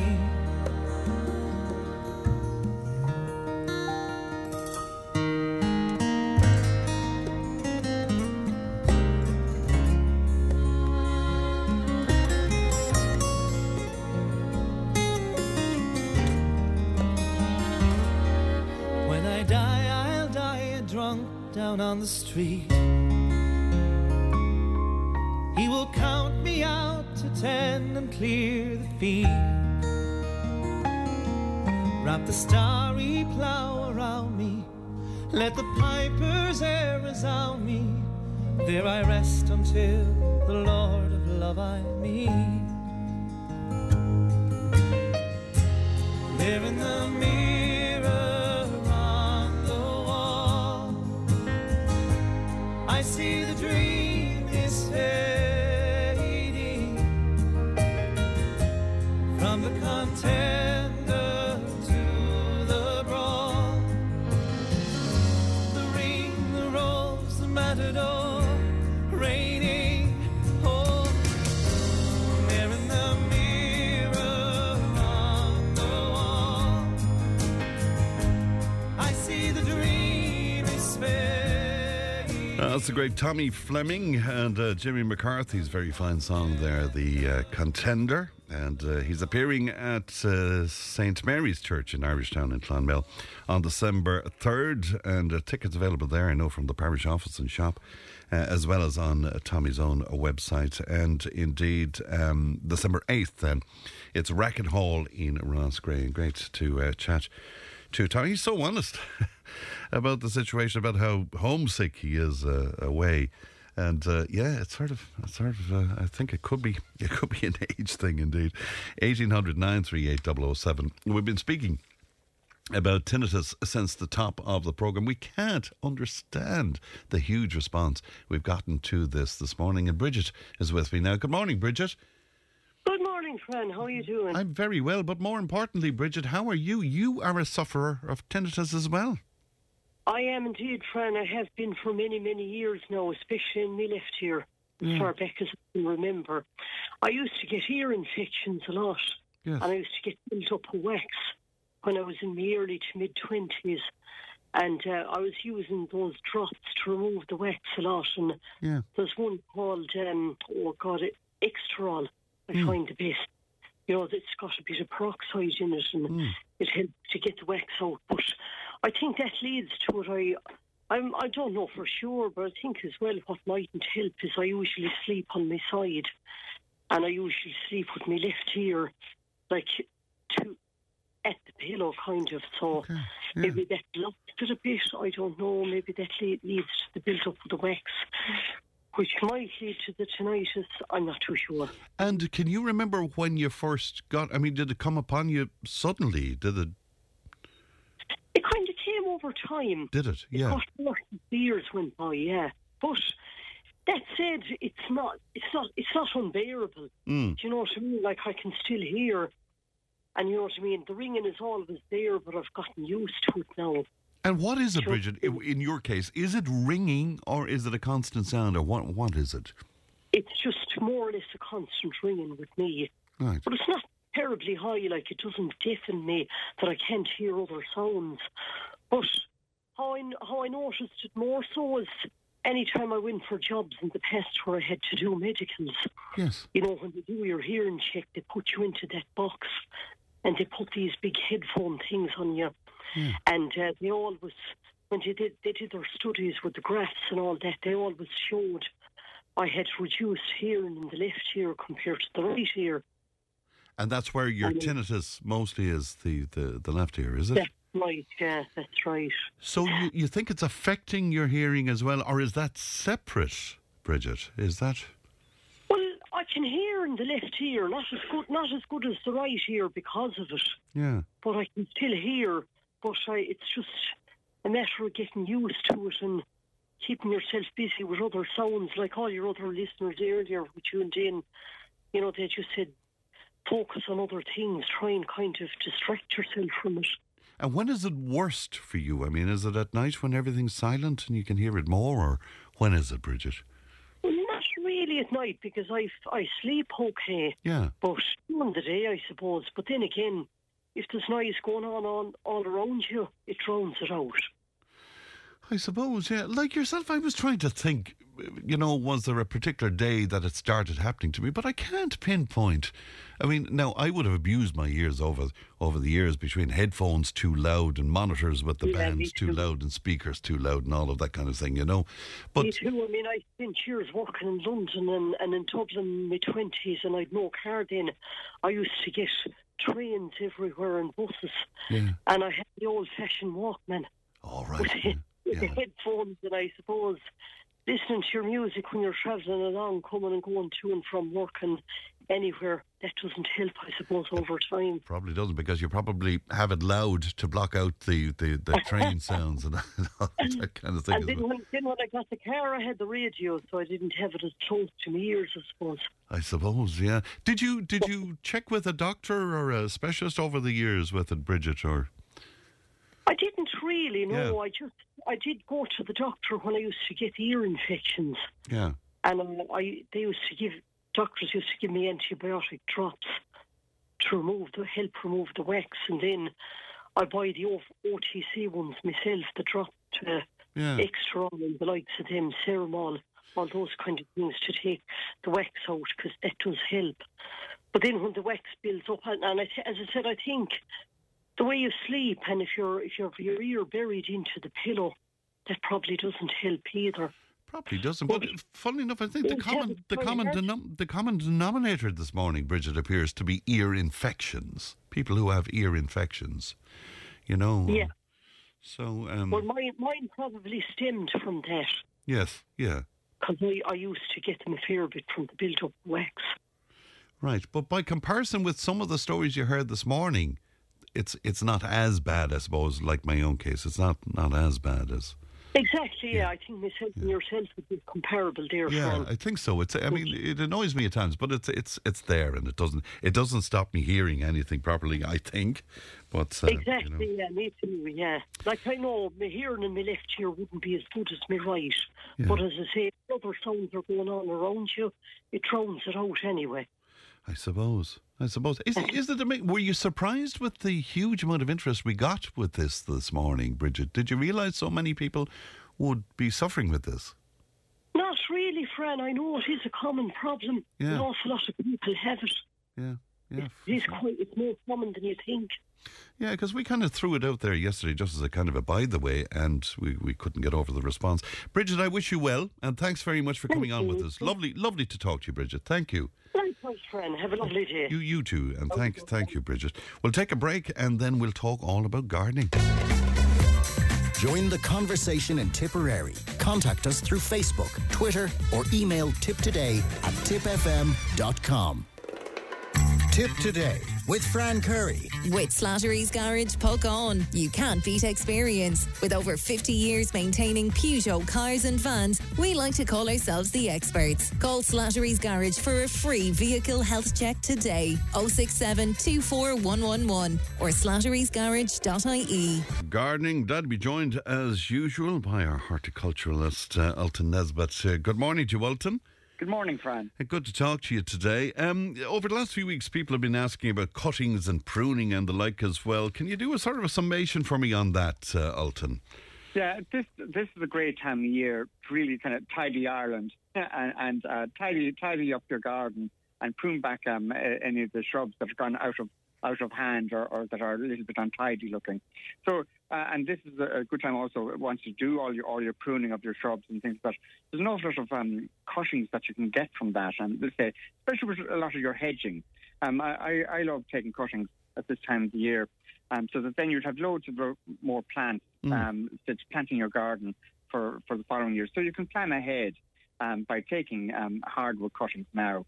So what I mean by hardwood cuttings as well is just really a pencil thickness, about 9 inches long, vegetative growth from either things like laurel, your gristlinia, your escallonia, even some kind of the more shrubby type things, the Elaeagnus as well. So a lot of those type of shrubs are quite easy to take hardwood cuttings from, and they take quite easily. I love, you often see it around the west coast of Ireland, and see this lovely hedge of fuchsia. And fuchsia grows very easily from cuttings as well. So, I mean, if you take hardwood cuttings from those now and they'll grow quite easily. So what you can do is put those either directly into the ground or make up a compost mix, a compost and silica sand mix, 50-50 mix, and put that into a tray. And put your cuttings then directly into that, and they'll root quite quickly for you. Again, you can transplant them out, let's say next autumn, to be well rooted, and therefore you'll double your amount of plants that you have in your garden. And even if you wanted to extend the hedge, or even to add to parts that are faded or that didn't take, you can put them in between. Your laurel or your Bristolinia or your Escalonia hedging, or even the Illyria is quite nice as well. But Steve, this is a great time to tidy that all back, because a lot of things have gone very straggly looking and untidy, especially a lot of the things that have finished flowering now, like the clematis.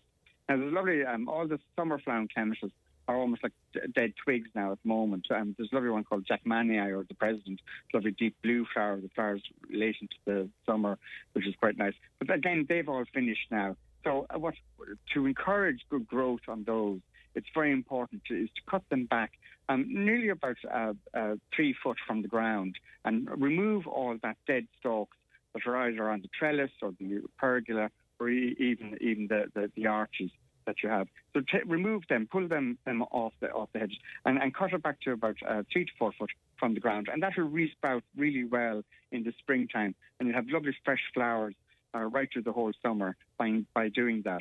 Instead of having all the flowers next doors, the flowers will be facing you, and you'll have a massive colour that way as well.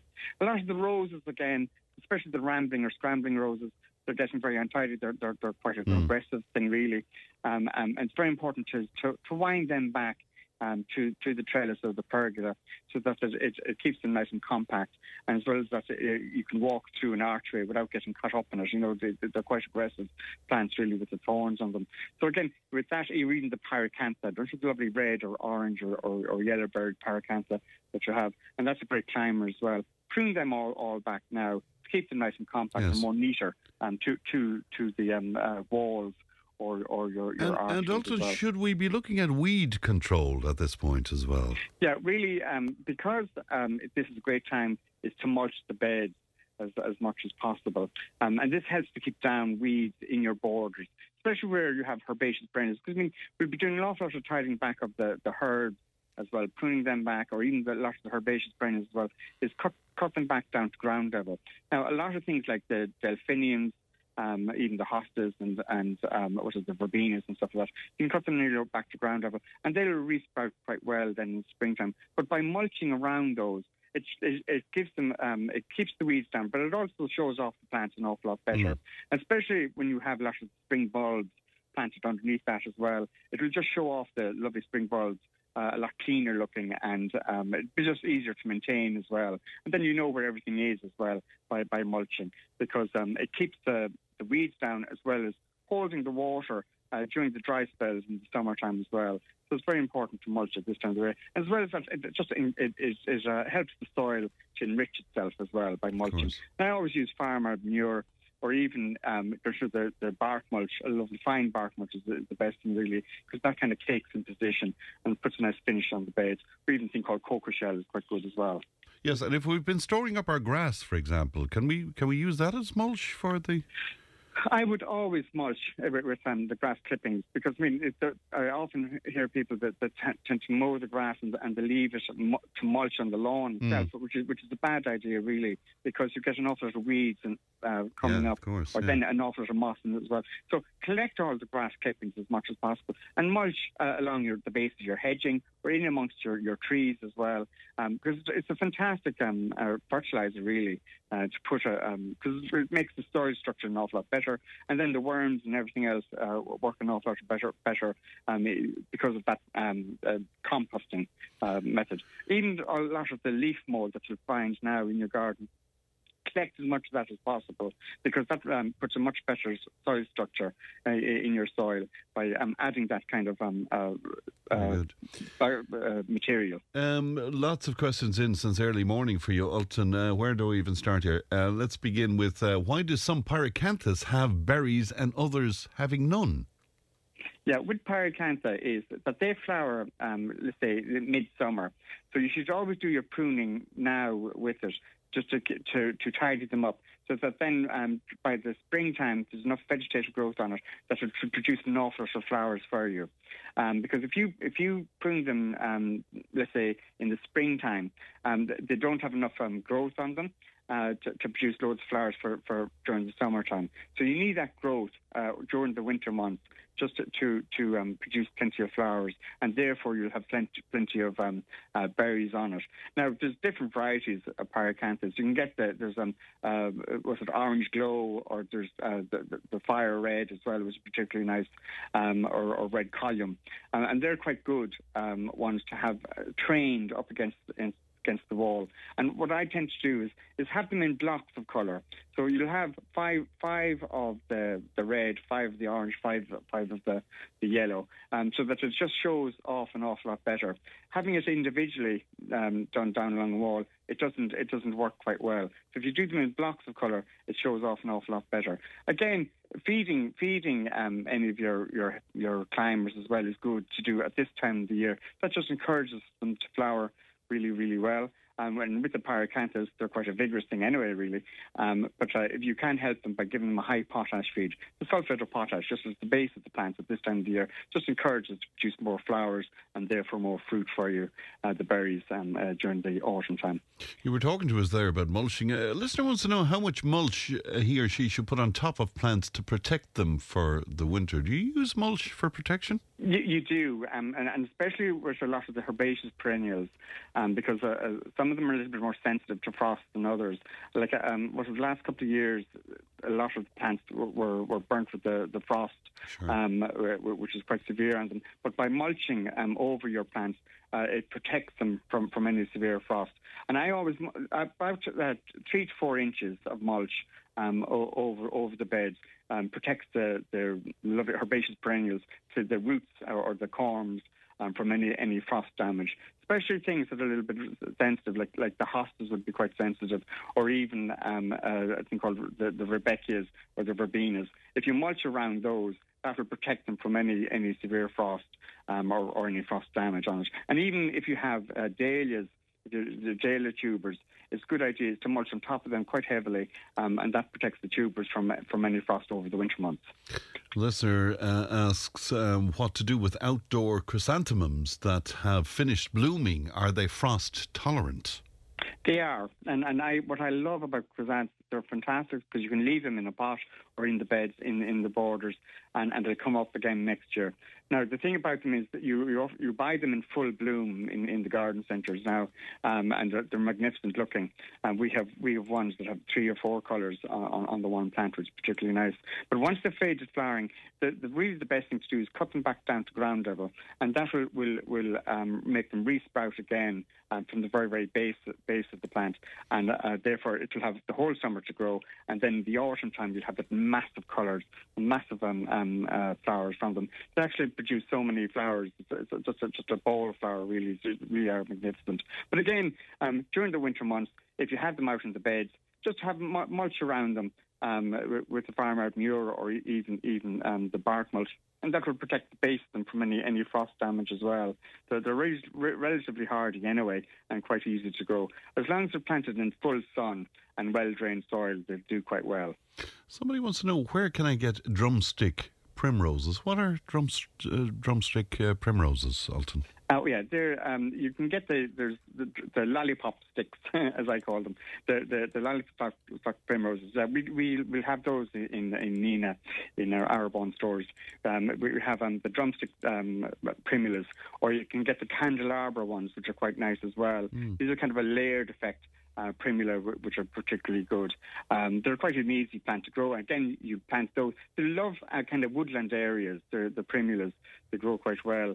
But we get the ordinary primrose that you find growing wild in the garden or out in the fields, or even the cowslips. They're quite nice as well. But also the drumstick ones are particularly good. Yeah, we'll have them in our Nina store. Very good. Could maples be put in glass houses over the winter months? Maples, well, really maples are quite hardy. The only thing, there's no need to be transferring them into sheltered areas in the glasshouse or orangery or anything like that. They're relatively hardy that way with frost and that. The only thing that affects maples is if they're exposed to a burning wind or even full sun. They prefer a kind of a dapple-shaded, sheltered area. They do quite well. They're quite frost-tolerant, really, I suppose. And the best thing with them is if you have them in a container, you can move them to an area where it's kind of dapple-shaded and sheltered from the wind is the main thing with them. Because the new leaves that come out in the maples, they get burnt very quickly if they're out in full sun by the sunlight, or even if they're in the wind, because the leaves are quite delicate, and if the wind blows, it burns them a little bit. So they're most planted in a sheltered area, but in dapple shade as well. My holly bush berries are turning brown and not red, wondering what's going on. Well, with hollies, really the berries, first of all, they're a bright green colour when they start to form, and then probably brown, and then they go to red. So they will develop to a lovely blush red colour on them. With hollies, they do get a thing called dieback on them, and this is kind of like a rot that affects the trees. So it's just a matter of cutting off all of that dieback as much as possible, and using Arbrex paint on it just to seal it. Now, hollies are quite easy to grow, but they're very slow growing. And there's a few different varieties that grow quite well to have plenty of berries on it.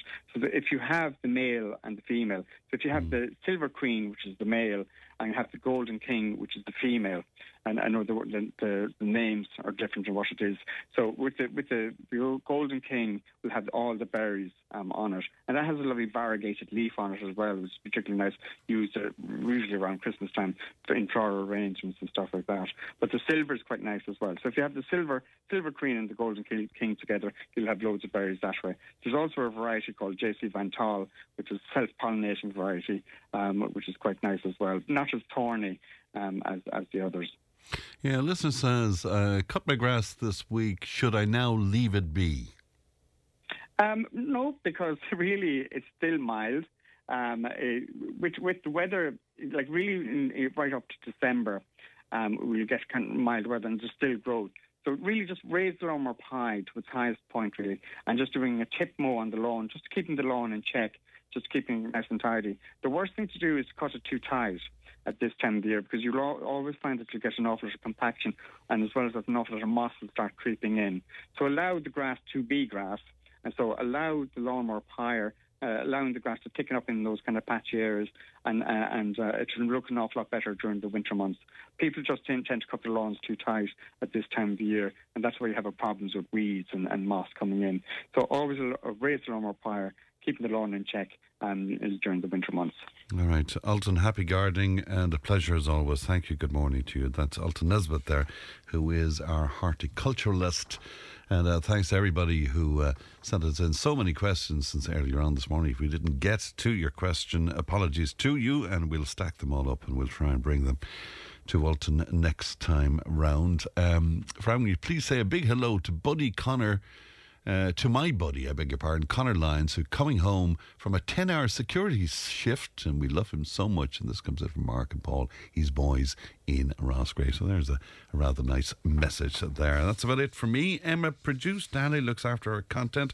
Stephen is on the way with the lunchtime show and the time tunnel, and he'll also give you another opportunity, of course, to play our match 3 in association with our good friends at Stakelam's Home and Hardware and Stakelam's Expert Electrical. I'll talk to you tomorrow. Look after yourselves in the meantime, won't you? Bye-bye. Tip Today with Fran Curry. With Slattery's Garage, Puckane. You can't beat experience. With over 50 years maintaining Peugeot cars and vans, we like to call ourselves the experts. Call Slattery's Garage for a free vehicle health check today. 067 24111 or slatterysgarage.ie.